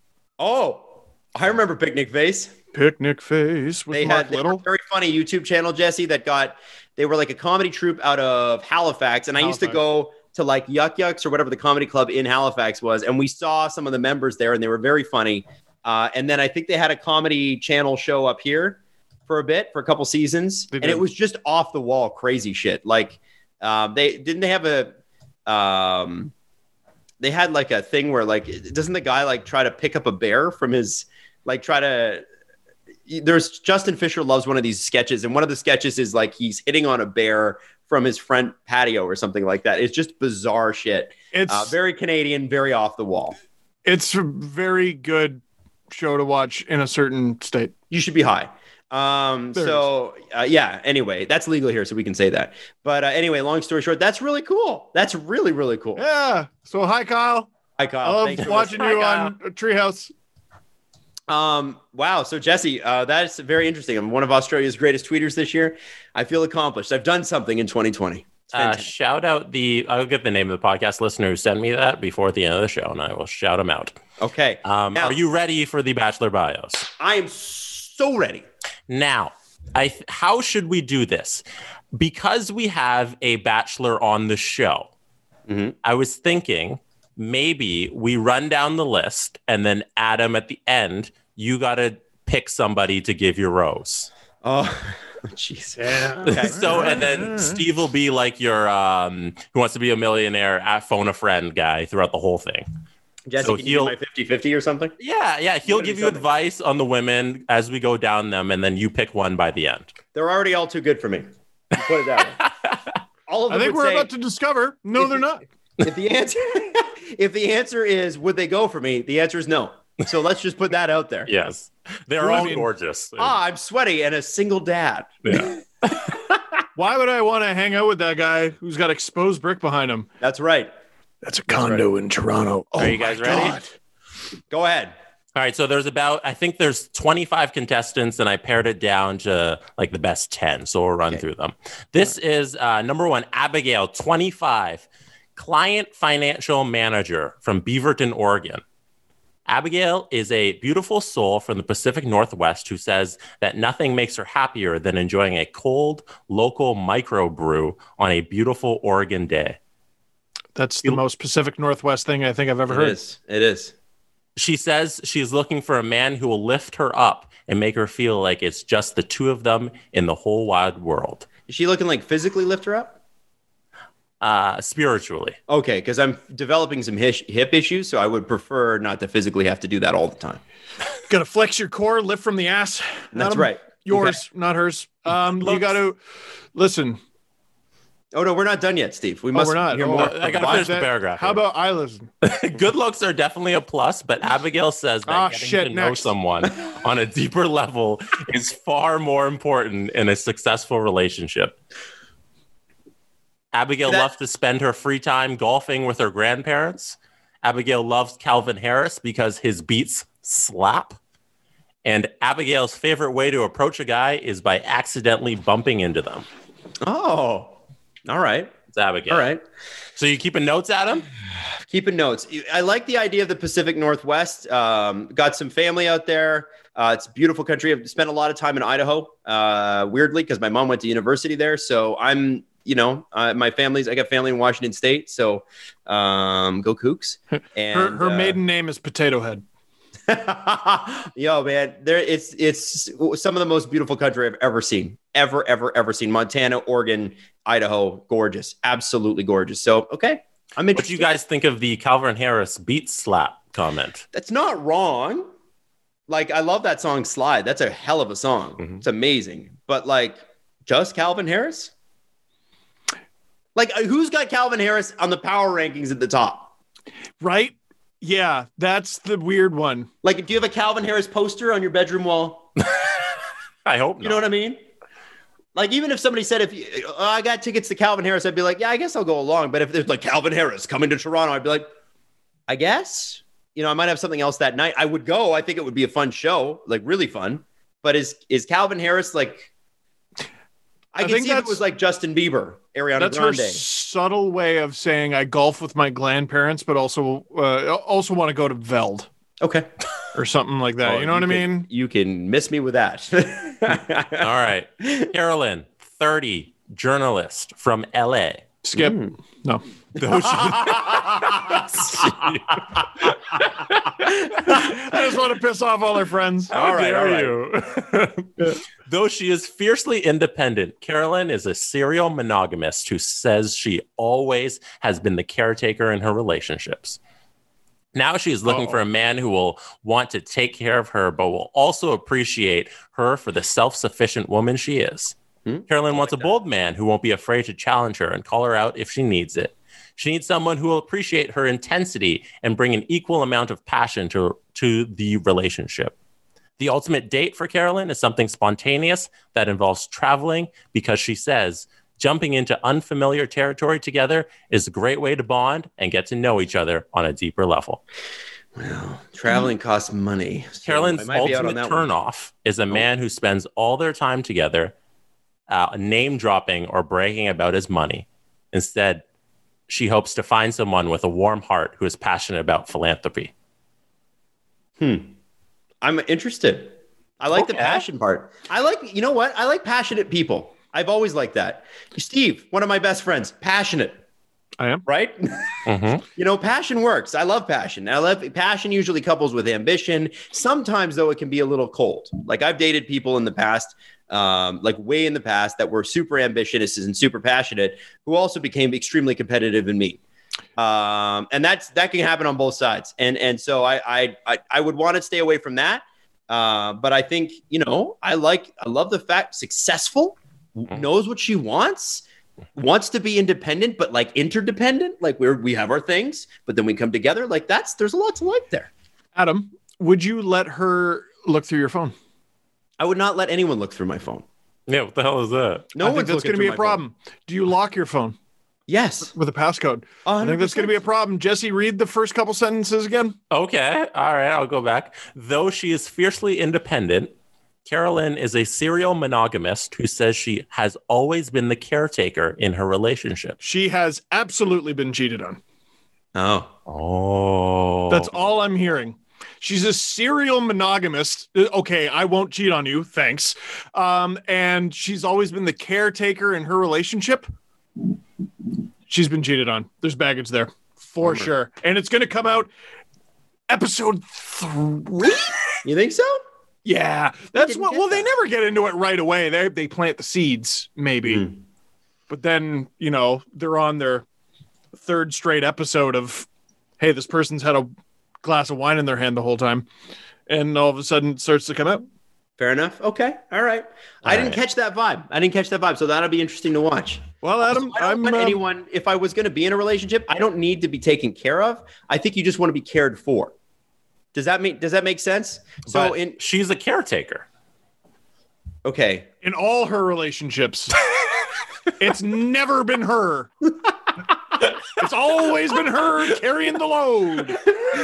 This serial ignoring monogamous. that the common denominator is her. Sorry, I'm making just wide sweeping judgments. That's what this is people. About, right? That is sort of the 100% what it's about. If I end up being wrong, who cares? There's nothing at stake. You're not on The Bachelor for nuance. No, we want sweeping judgments about these people. That's the point. That's why people watch. So, but we believe in true love. Okay, well, do you? You're watching The Bachelor, or sorry, The Bachelorette. The second the guy gets out of the car, you see his haircut, you're just, dick. The second the guy gets out of his car, we're like, this guy's an asshole. Yeah.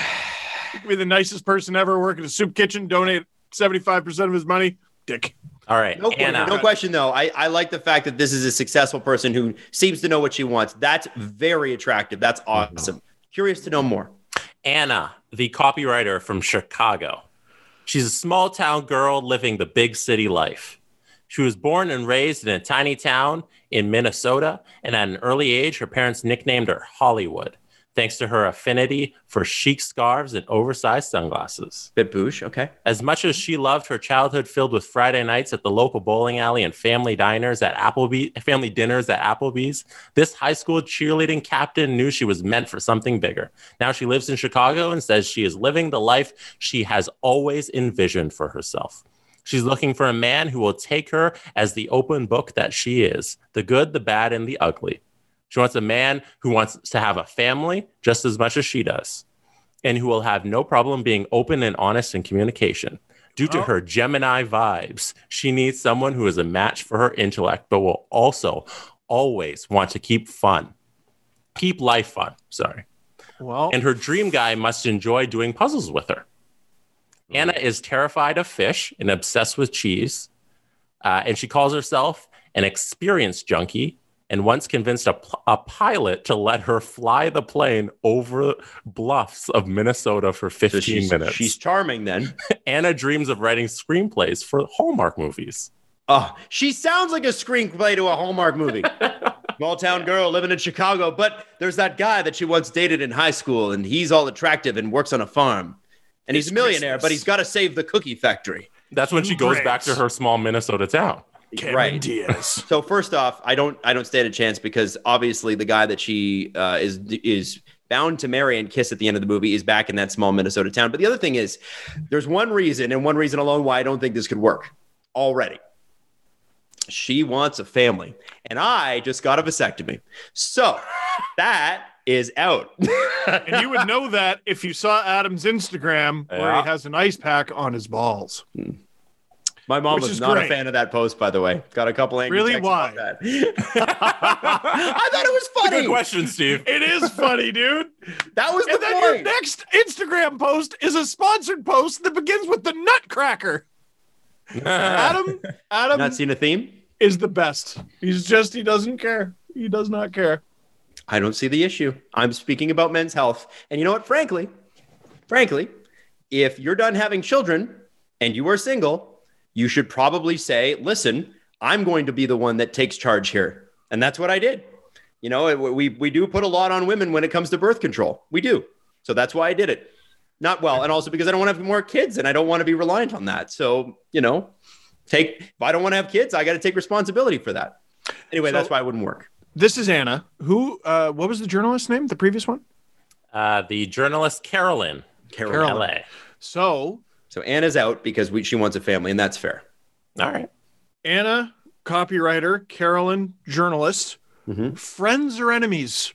Because there's always these little packs. Interesting. I don't know. It sounds like they'd be friends because I think they'd be a little bit like opposite friends, you know? Both of them bring their strengths to the table. Interesting. Okay. Just a thought. Who knows? All right. One other thing that's interesting about this season is that there are 2 Toronto girls. Oh. We're going to get to the first one first, right now. So Alana, she's a photographer, 26, Toronto, Ontario, Canada, they specify. Thank goodness. Alana has always taken the road less traveled. Instead of taking the traditional college path after high school, Alana leaned into her desire for adventure and moved to Europe, where she enrolled in different programs throughout the continent. She calls this decision her greatest accomplishment yet. So she's a dropout like I am. There you go. Cool. We already like that. That's great. Adventure is definitely a key component to Alana's life. Her latest one being a move to Toronto completely on a whim. When Alana isn't off exploring the world, she loves spending her free time sipping bubbles at local wineries, painting or cooking, and is here with hopes of finding a man to share in the everyday pleasures of life. Alana says she is the queen of puns, and her dream job would be working as a restaurant critic for Michelin restaurants. There's only like 10 of those, though. You know, you keep going to the same 10 Michelin star restaurants in the world. There's not a lot. Not a lot of them. Oh, well, they have to get new Michelin, so they go to all the 4 stars. They can upgrade them to 5 stars. And they do that every year to do the Michelin book. So she wants to be in the very exclusive club of people who rate for Michelin. That's a niche audience. Okay. That we've been doing a sports podcast for long enough that for Alana, I would say strong regular season team. Can she get it done in the playoffs? Good point. Right. So the strong, spontaneous adventure and everything. And I think she'll get deep into the show. But then we're going to start doing the parents thing. And we're going to do because that's when they go, can you settle down? And I think she's going to be sweating a little bit. Yeah. Because she doesn't seem to be about that life. No. Can she get it done in the playoffs? I like adventure, though. I like the adventurous part. I think that's cool and like good for her. I think the Leafs are adventurous, Adam. Can they get it done in the playoffs? Good point. Good point. I'm always surprised, too, about how young these people are. Mm-hmm. Like, I felt young at 26. I would not have wanted to get married at 26. I waited till I was in my 30s. Hey, screw you.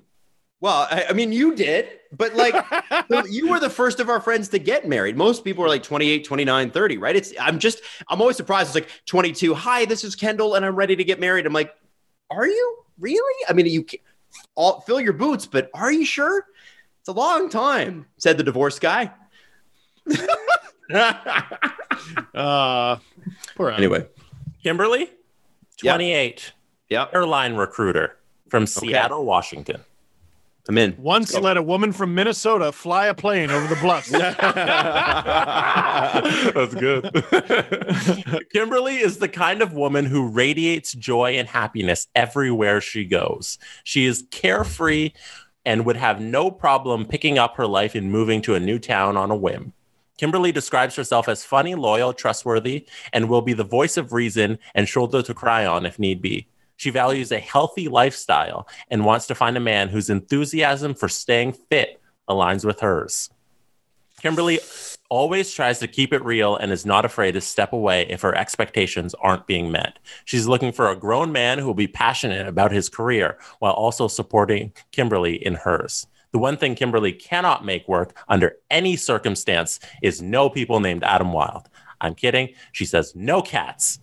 Kimberly isn't afraid of anything except for finding out that a guy she is into has a foot fetish. Moana is one of Kimberly's all-time favorite movies. Don't take Kimberly on a date to a cemetery because that's a hard pass for her. There's a lot of stuff on Kimberly there. Who is doing story that? there? Yeah. There must be somebody must have done that, and that's coming out in the show. So, every season, there's one or two people who make it far, and you have to constantly go to whoever you're watching it with and go, what's her name again? That's Kimberly.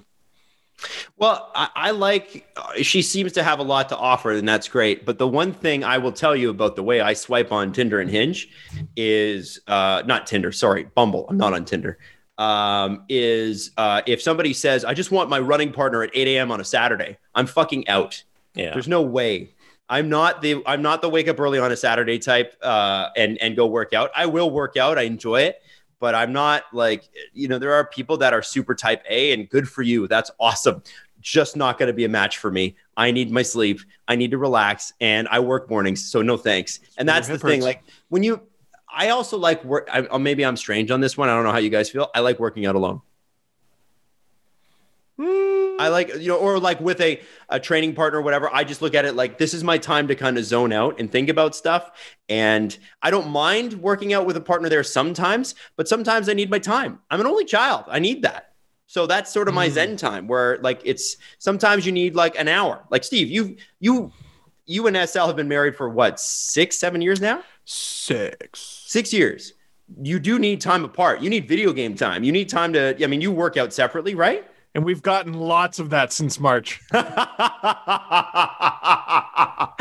my point. Lots and lots. This is my point. Apart. Yeah. So if you're the wake up early on a Saturday morning, like 7 a.m., let's go for a walk.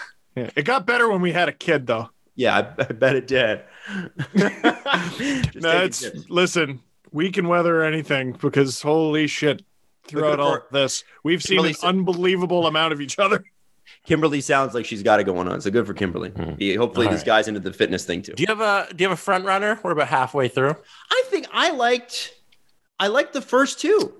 First two? Yeah. I like people from the Pacific Northwest most of the time anyway. So she seemed very nice. And then I really like the journalist from LA. Like, you got something going on. I like that. You got your own thing. You don't need me. You don't need anything to do with me. It's sort of like, now, again, I preface this with saying none of these girls would say yes to me. So let's just get that off the table. But if we're talking thank you for telling us. We would have never known. Yeah. Thank you for telling us. I'm going to say Carolyn. Carolyn so far, yeah. Carolyn. That's the journalist, right? Yeah. That is the journalist. I think so too. Yeah. There's a meaty story there. I think there's lots of tears, which is liquid gold for that show. Yeah. I'm detecting, a lot of future tears. Let's see if any of these girls can top Carolyn. So we got Amani. You're going to like this, Adam. She's a realtor. 25. Albuquerque, New Mexico. Ooh. Amani is the first to admit that she isn't outwardly lovey-dovey kind of person, but that doesn't mean that her desire for love doesn't run deep. She describes herself as goofy, selfless, and sensitive. And while she hasn't had much luck finding love thus far, she is here hoping that meeting Matt can change that. Imani is looking for someone caring, driven, and to be her best friend. She's the kind of woman who would rather go to a sophisticated jazz bar over a baseball game, and whose dream date consists of sharing a bottle of fine red wine and spending the night immersed in meaningful conversation. I could do that. She loves to cook and says that her favorite way to show her man how she feels is through an old-fashioned home-cooked meal. Imani says her turnoffs are emotionally instability, physical instability, and financial instability. Really, instability of any kind. So if you are sick, please do not swipe right. She says Sorry, I've got asthma, Amani. I'm out. She enjoys throwing solo dance parties in her bedroom. When asked if she could be anyone else for a day, Amani says she would be herself because she is pretty cool. I like that confidence. That I like. Good for you. I am the baseball game guy. So that's probably out. She probably wouldn't want anything to do with me anyway. But if we're talking about if there's a potential here, I'm the guy that likes to go to the game. I do like jazz, and I would go to a jazz bar. But if we're talking Leaf game or jazz bar, I'm picking Leaf game every time. That's just who I am. As 6-year marriage guy, you got to go to both there. You do. Amani. Yeah. You got to go to both. So it's going to be a problem. It's if she would rather go to one than the other, that's just called being a human being. Yeah. But if you're uncompromising about it, I think you're going to have some issues. Or not. You'll find a guy who doesn't like sports. Lots of those. Yeah. Well, Corinne, marketing manager from Pomfret, Connecticut. I like that name, Corinne. Pomfret, Connecticut. Never heard of it. But it's a nice area, I'm sure. Happy with her life in Connecticut, Corinne is ready to find someone that would be a great addition to her already wonderful world. Corinne comes from a big, loving family and does marketing for the family business, a high-end Italian restaurant. She strives to surround herself with positivity and says that she is at her very happiest sitting at the beach with the sun shining down her face. Corinne is looking for a man who will prioritize settling down over having a busy nightlife and partying. She wants someone who is serious about creating a life with her and who will match her unwavering loyalty. Her dream man will support her in both her personal and professional endeavors and will let her do the same for him, saying that she always wants to water him so that he is constantly growing as a human, son, friend. Okay, Fred has. Sorry, continue. Sorry. Corinne loves Disney World and has been there more times than she can count. Corinne once snuck into an abandoned insane asylum in the middle of the night. Before Corinne has kids, she wants to experience life living in New York City. Can I just say that's so much less of a red flag than Disney? Oh yeah, the Disney is the biggest red flag for me. Yeah. Yeah, the sneaking into the insane asylum, that sounds fun. The Disney World thing is cool. Like Everly is 18 months old. My parents have a vacation place just outside of Tampa. So Disney is like, Orlando, I think, is like an hour and a half away or something like that. So it's going to be really fun for Ev as she kind of grows up and goes through those magical years of like, oh my God, it's really Snoopy. And I get to go to Star Wars Land on top of that, which is sick. But like, there's like a healthy love of Disney, which I believe I have. Like, you're a subscriber to Disney Plus. And then you enjoy the films. I know where this is going. And then there is Steven. What is there? There is, singing Disney songs in the basement at the end of the night at a house party. Wow. Adam is calling out my wife. Hi, SL. Right now. And he is right. He is right. She's going to text me after this. I know I'm in trouble. Well, Adam, you're assuming she listens to our show. Oh, that's true. And I'm here to tell you she doesn't. But no, she actually, you know what? She listens when it's not sports. Okay, well, this is not sports. There you go. Well, I'm in you trouble. ready to be offended there, love? Yeah, I also think I'm not uprooting my life to go to Pomfret, Connecticut, because there's like 5,000 people. I'm sure it's gorgeous. It actually looks beautiful. I'm looking at it on a thing. Are you really? You got it. But if you're entering a national dating show, do you not think it's a little bit much to say, I'm staying?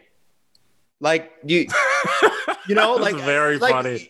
Don't you want to compromise on that? Like, it's almost like the baseball game thing. Like, can we? Yeah. Maybe we work together on this. Whenever I hear one of those northeastern states, all I picture is Christopher Walken's home from Wedding Crashers. Yes, there are all those states, those little states in there pretending like they're different, are all the same to me. Delaware. It's what is it? Delaware. Isn't it? I don't even remember the state from that movie, but crab cakes and football. That's what Connecticut does. I don't think it was Connecticut, but that's all I'm picturing. It'd be like Rhode Island, like Connecticut, Rhode Island, those types of like, we are Maine. Very much like it looks like the Kennedys, like the big woolen sweaters and Sperry shoes and Brooks Brothers for dinner. That sort of thing. I know what you're saying. But her family owns an Italian restaurant? Mm-hmm. Yeah. High end. Ooh. Adam, now, you're going to have to meet all 6 of her brothers. Let me ask you this. Right. Steven. Hey, you're going to have a great time meeting Gianluca, Giovanni, Massimo, all of them. You're going to have a great time. Now, let me ask you this. In about 6 Tonys. 5,000 people, is there room for a high-end Italian restaurant, or are you the Italian restaurant and you just call yourself high-end? Yeah. Has this restaurant been on Kitchen Nightmares? I don't know. Has Gordon Ramsay been in this restaurant in disguise? Good question. Who knows? You know what I mean? Yeah. Has Gordon Ramsay pretended to be a rugged firefighter in this restaurant? Is that what he does now? He goes in undercover? Oh, yeah. But it's Oh. great because like he'll be like there will be like a camera crew in the restaurant, a man very not subtly wearing makeup with like special guest star Rob Gronkowski, who is an NFL player and huge. And they'll be like, "What? I don't know what's going on. Who is this man?" I'd be in there with Like, there with like a Mr. Potato Head, like sunglasses and the nose with the mustache on. I'd be in that Whoa. restaurant cutting into my raw chicken cutlet going, wait a minute. That looks like Gordon Ramsay in disguise and Rob Gronkowski specifically. I'm not even an somehow NFL fan, and no I know one- that's Rob Gronkowski. No one ever notices. Yeah. No one ever. Man, between that caravan of 6 people who just walked in and ordered every item on the menu and the camera crew, I had no idea something was afoot. And the waiver I just signed. In the Yeah, right. To be on camera. Yo, one show you do have to watch is Bar Rescue.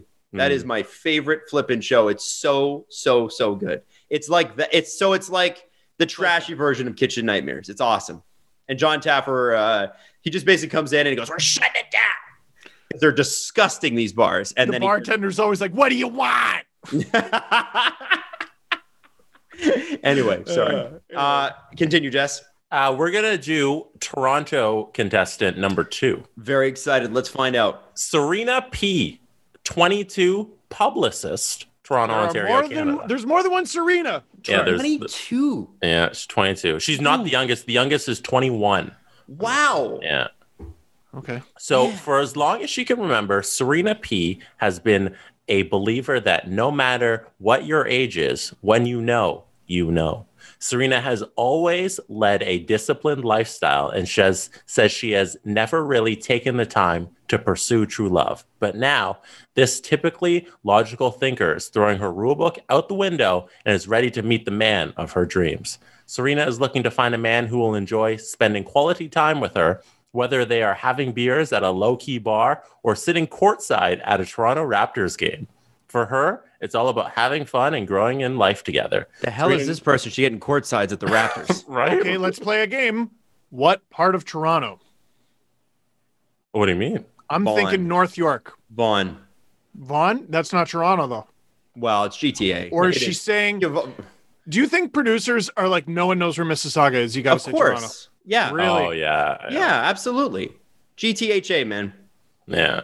Sorry, Hamilton, but come on. She could definitely be from like Oakville. I Yeah. think Vaughan. Yeah, I think, or Oakville. Vaughan. Yeah. Vaughan or- yeah. If you're doing courtsides at the game, you got to have some money. And that's not coming from the East. And I'm from the East in Toronto. The beer thing. That's not moved her- courtside money in the East. Let's be honest. The beer thing moved her west. The courtside thing moved her further west. Further west. Yeah. Or north.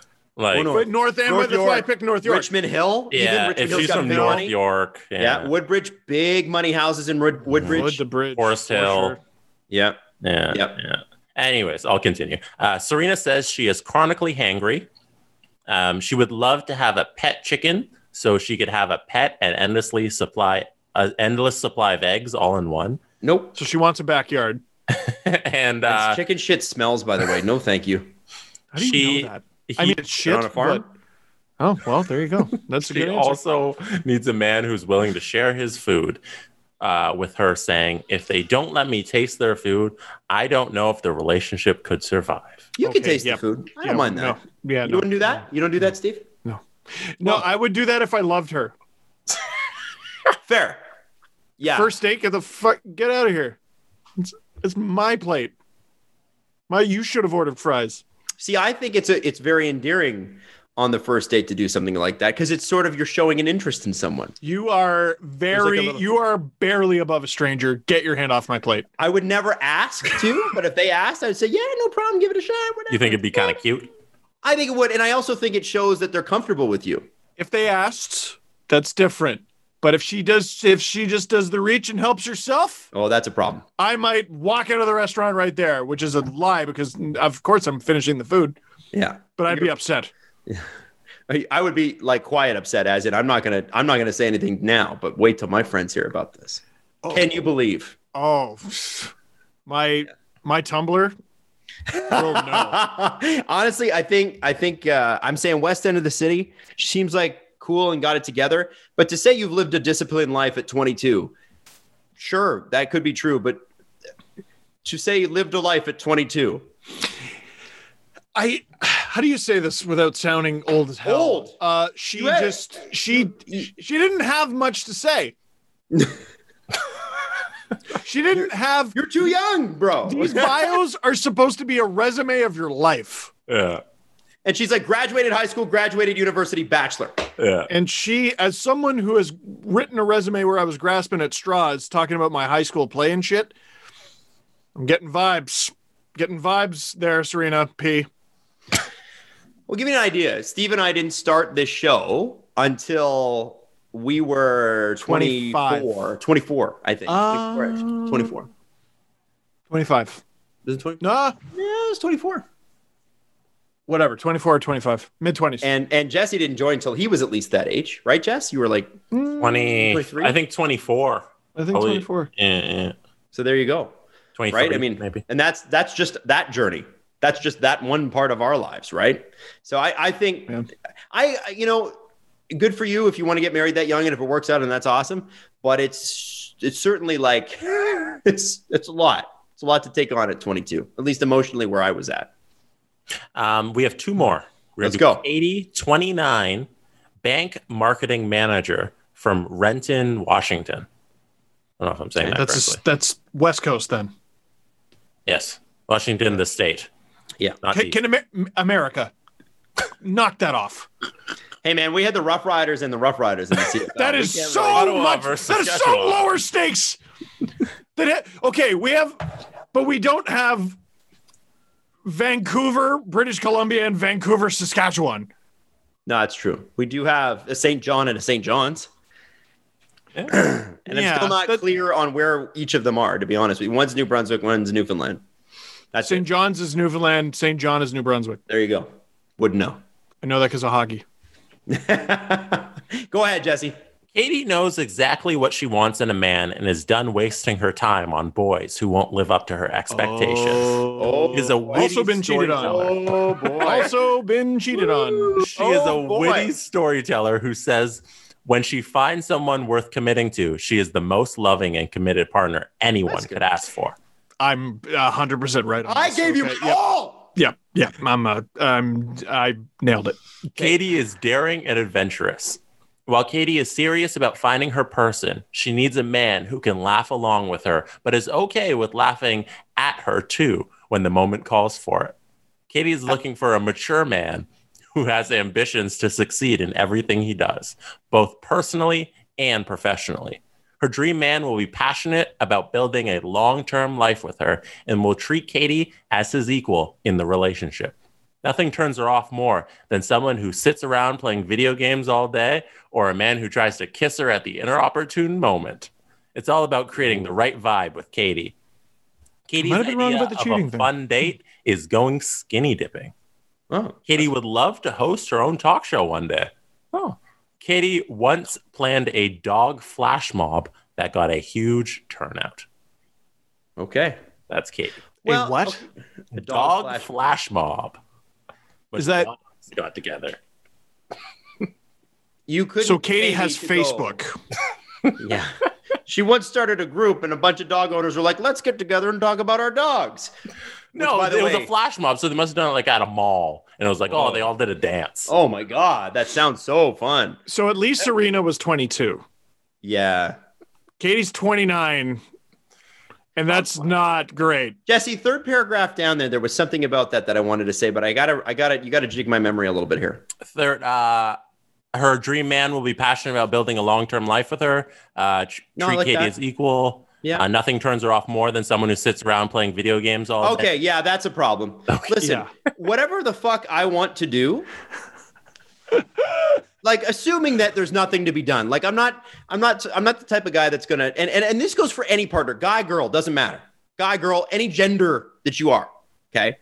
If somebody says, I like to build Lego, and you love that person, then you fucking let them build the Lego. If they like to watch Netflix to unwind, then you fucking let them watch the Netflix, even if you don't want to watch it. You know why? Because it's compromise. If you want to play video games to unwind, which is something personally I do, which for some reason some people are super cool with and other people are like, yeah, I don't like that. It's stupid.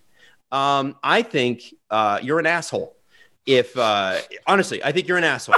You need to let your partner do what the fuck they like to do before they met you. They don't just, you know what I mean? So if you're not into 2020, like video games are not a children's toy anymore. Right. Yeah. Right. Video games have been around for like 40 years. The average gamer's in their 40s now. Right? So I take particular issue with the video game thing because it's always people that are like, video games are stupid. No, you're fucking stupid. Like, really? Honestly with that shit.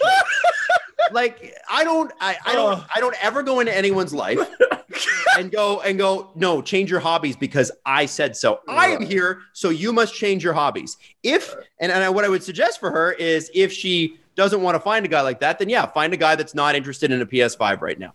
Fair point. But I also think it's sort of a dickish thing where you're not going to like everything your partner does. You're not going to be thrilled about everything that they choose to find fun. You're just going to have to accept it. That's what a partnership is. Okay, I haven't been single since I was 19. Is that not what online dating is for? To literally in bullet points paragraphs put all that shit so that you never have to encounter it? Yes, but you'd be surprised at how many people are like, I'm cool with it at the beginning, and then later on, like, I'm not cool with it. And they're liars. Yeah, for sure. I think, listen, I want to respect the fact that, you know, there are people that I wouldn't want to be with somebody that had a problem with me playing video games. So oil and water there, right? Right. But don't. Like you would never be in discussions. Never. If that's in your Bumble profile, left. See you later. We're not going there. Because I want to do, and also I just feel like as an adult, do whatever the fuck you want to do as long as it doesn't hurt anyone. Right? Like really, what argument is there against that? You know, if you've got the chores done, if you've paid your bills, if you've done all those things and you're an adult, do what you want to do. Pretty simple. Adam, has this ever come up? Not the video games thing, not really. No. Okay. With oh no, it's happened with some friends, and I'm like, ugh. Friends? Not you, but like friends. I've had friends that like not judging me, but judging their girlfriends or boyfriends, judging them. You'd be surprised. Female gamers fucking get it from some of their boyfriends. It's crazy, and you're like, dude, I would die for someone to play video games with me. Are you kidding? All day play video games with me. I would love that. I'll break out my N64. We'll rip Mario Kart all day, drink some beers, eat some pizza. It'd be hilarious. I'd love it. I know two couples like that, and they just seem like the happiest people in the world. Yes. Yes. Me and my girlfriend played N64 on Saturday. It was awesome. I know three people. I know three couples like that. We play Mario Kart. Oh, it's a great. That's a great couple game. Oh, that's a perfect couple game. Yeah. Oh my god, I love you too. I'm trying to get her good at it. So if people come over, we can just dominate. Well, because you guys are already really good at beer pong. Don't play beer pong against Jesse and Gabby, Steven. Ever. If we're ever allowed to play beer pong again once COVID's over, dude, they're sharks. It's not fair. They come in like, they're like, yeah, you want to play some? Yeah, it sounds like a lot of fun. And they just crush you because that's what they did in lockdown. Jesse would finish up on the air and then they played beer pong and that was it. No. Hey. So you're sharks. The two of you, you're sharks. It's immoral. We play a little. It's fun. Estel and I were a good Flip Cup team for a while. You were great. We were really good. Really good. We got good. Yeah. Drank a lot. I never, it's times like this I wish I was good at sports. Like I was talking to the Dangle Navy guys who I play video games with, and we talk about how we were in like April and May of this past year, like it was the last dance. We're like, man, for that time, for that maybe 45, 50-day period, we were unbeatable. Yeah, and now we're just kind of guys. Where you guys were playing like every night, and then we played you with Pete's team, and you almost made Div 1 and all that stuff. That's your last dance. That's pretty cool. We made Div 1 and stayed there and won championships. And no, because we were good. Like we were like Div 4, Div 3. And then we practiced because we didn't want to lose to Pete. And then we were just like one day, a week later, I'm like, are we just good? Like, are we just, and we fucking killed everybody. There you go. And now I've been playing with them recently, and I am a tremendous liability. Do you have 21? Yes, I do. Is You like it worth it? It's not very different. Right. I enjoy kind it, of like the but- same thing with FIFA, right? It's sort of like you love it, you play it, you get the new one every time. I haven't done they actually invested in the offline mode, but I'm sure if I had more time, like I used to do like the Be a Pro, the GM modes. I used to go crazy for all that, but I don't have time. I got to wait for Leo to be asleep or X or Y. I'm really excited for him to learn video games. That'll be fun. You'll be playing Animal Crossing. I'm excited for the day that he beats you in video games. Oh man. Because every dad talks about that when their kid surpasses them in sports or in video games. I remember the first time I beat an adult at Wayne Gretzky's 3D hockey for N64. Oh. Big freaking Damn. day. 6'5" in OT. Doug Gilmore. Thank you very The much. funniest Doug Gilmore on the Leafs. funniest meme I've seen recently is a dad walk. It's a meme. This dad walks into his kid's room and he's just like, "Are you winning, son?" And the kid's looking at his screen and he's just designing the penis in Cyberpunk. Why do we have a game where you can do that? Did you see the somebody made a Mark Zuckerberg face and it's exactly like No. Mark Zuckerberg's face in Cyberpunk. Crazy. Yeah. Crazy. Somebody spent hours just trying to make Mark Zuckerberg. It's so ridiculously It's good. stupid. You know, throughout this conversation, I've had such a good time and in the process, forgotten that contestant's name. Oh, that's okay. The last one we just did was Katie. Okay, what's the last May your one? hands never So, touch a rose. How This is dare our you. final contestant. Uh-huh. This is Victoria, 27, LA. Now, I'm going to give you her job description, and then I'm going to read you the first line of her bio, and you're going to be like, swipe left. Oh, all right. Her job description, there's a reason I saved her for last. Her job is queen. Victoria. So unemployed then. Oh, God. Victoria, or Queen Victoria, as she likes to refer to herself. Okay, that's sort of funny history joke. Like, has outgrown her once upon a time jet setter lifestyle, but not her sense of grandeur. Victoria has shifted focus towards entrepreneurship and has launched a few businesses in the health and beauty space.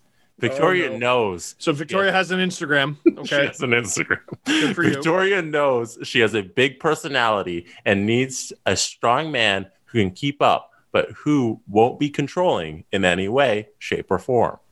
The top things Victoria needs in a relationship are loyalty, honesty, and independence. Spirituality play a huge role in Victoria's life, and to find someone who is also spiritual will be a huge plus for her. Victoria loves romance, and with her love language being physical touch, she hopes to find someone who appreciates that side of her. Victoria truly has no filter, which she loves about herself, and plans to be very forward in her pursuit of Matt. Victoria lives for the perfect Aperol Spritz. Am I saying that? Aperol Spritz. Aperol Spritz. It's a drink. It's a good one. The light summer of drink. her life is Coco, her golden doodle. Steve. Okay. Victoria's biggest turnoff is a man who can't keep his room clean. What do we think? One of my biggest turnoffs with people in general, it doesn't have to be, no, I'm serious. One of my biggest turnoffs start. is people that are like, yo, whatever, I'm honest, and they're just a fucking asshole. And you know what I'm talking about, right? And a lot of those people are Yes. like, I'm unfiltered, I'm dangerous. You're not. You're just an asshole.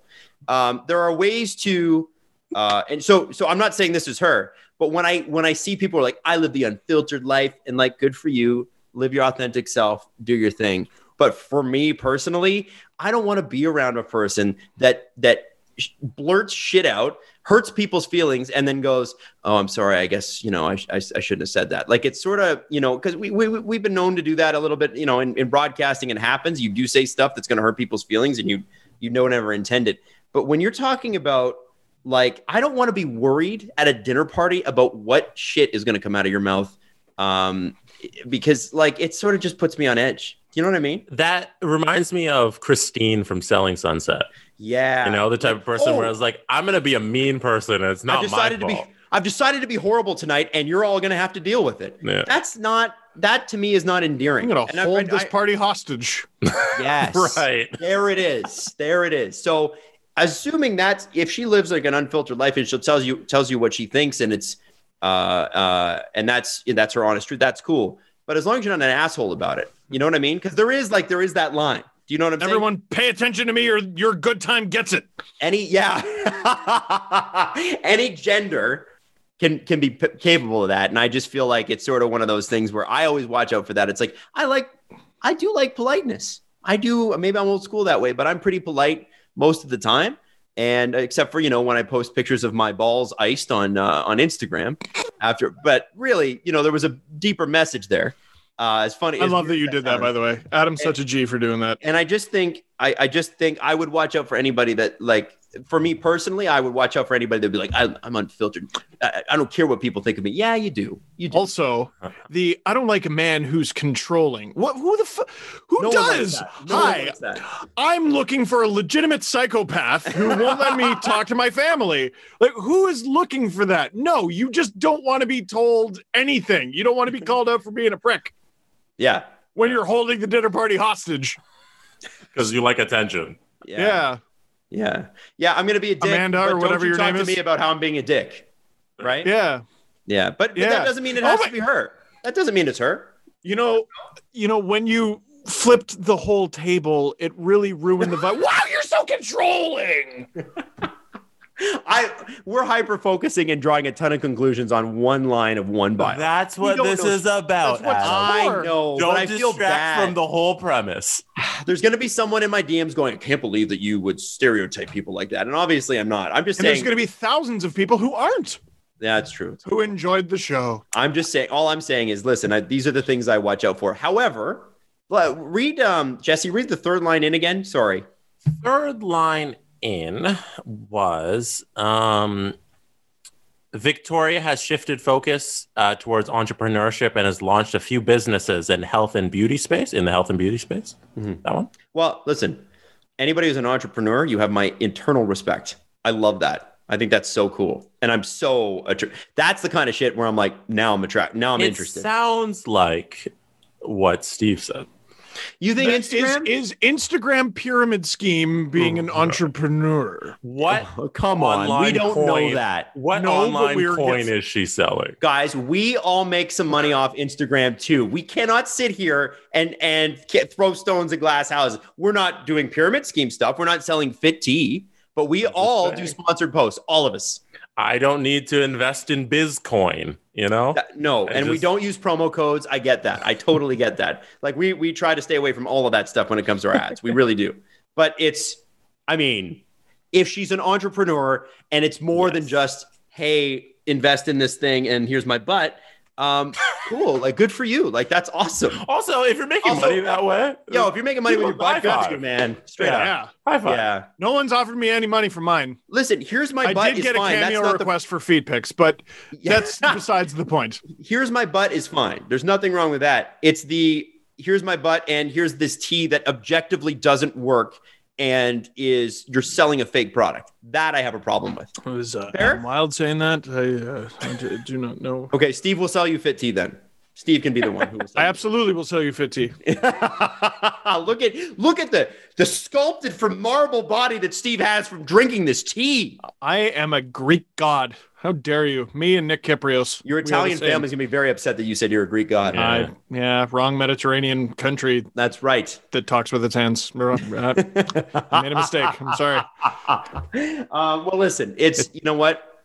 If I were to give a rose to anybody, it's got to be one of the first two. I was most impressed with them.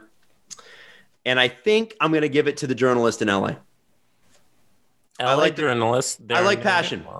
You live a life without passion, it's not a fun life. So I'm liking that she likes passion. Now, Adam and I have to have a boxing match because I also would give her the rose. Whoa! And we could hold it in LA where shithead McGillicuddy can promote it because he lives in Calabasas. Right. There you go. We've that's our life. right there for the enjoy next it. 2 years. I'm enjoying it. Let's go. I now understand why the Paul brothers were mocking Evander Kane so much. Why were they? Why? They had Floyd Mayweather in their back pocket. Oh, Who cares about a damn hockey player if you have the biggest boxer of all time? That's what I said. Like, who cares? It's just damn. an NHL player. They pulled that out of nowhere. Well, And also, like, Floyd Mayweather, when was the last time his name was in the news before this?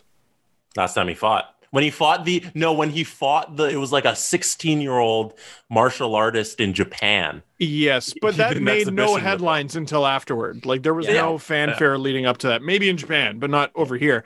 You know what I noticed is very soon after the Jake Paul, is it Logan Paul? Logan's Logan fighting Paul. Floyd. So the guy who has literally never won a boxing match before, taking on Floyd Mayweather. Shortly after that was announced, I checked Cameo, and who do I see? Available for the cool price of $999, Floyd Mayweather. Oh, well, it sounds like Floyd might have spent Floyd's money.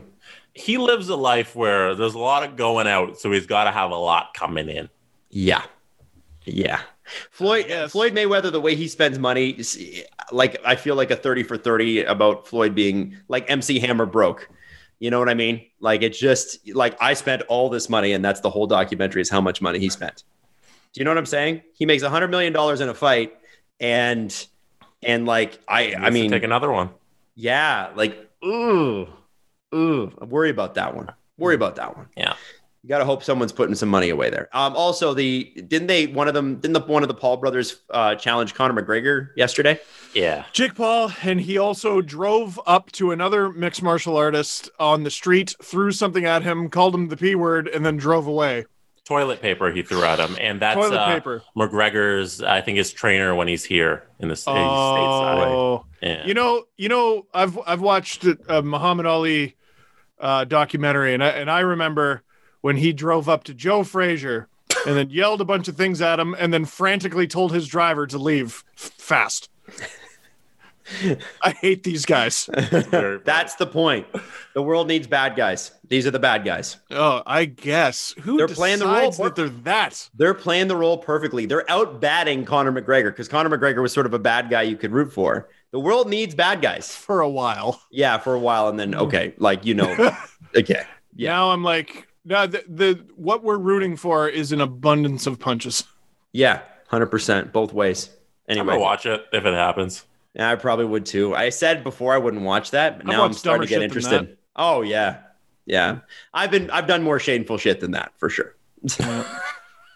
Paying money, pay-per-view money to watch those losers. I spent money on worse things. I have. Okay. Being honest. I don't want to dive deeper into this conversation. No, we don't have time. We must go. That was that hesitation.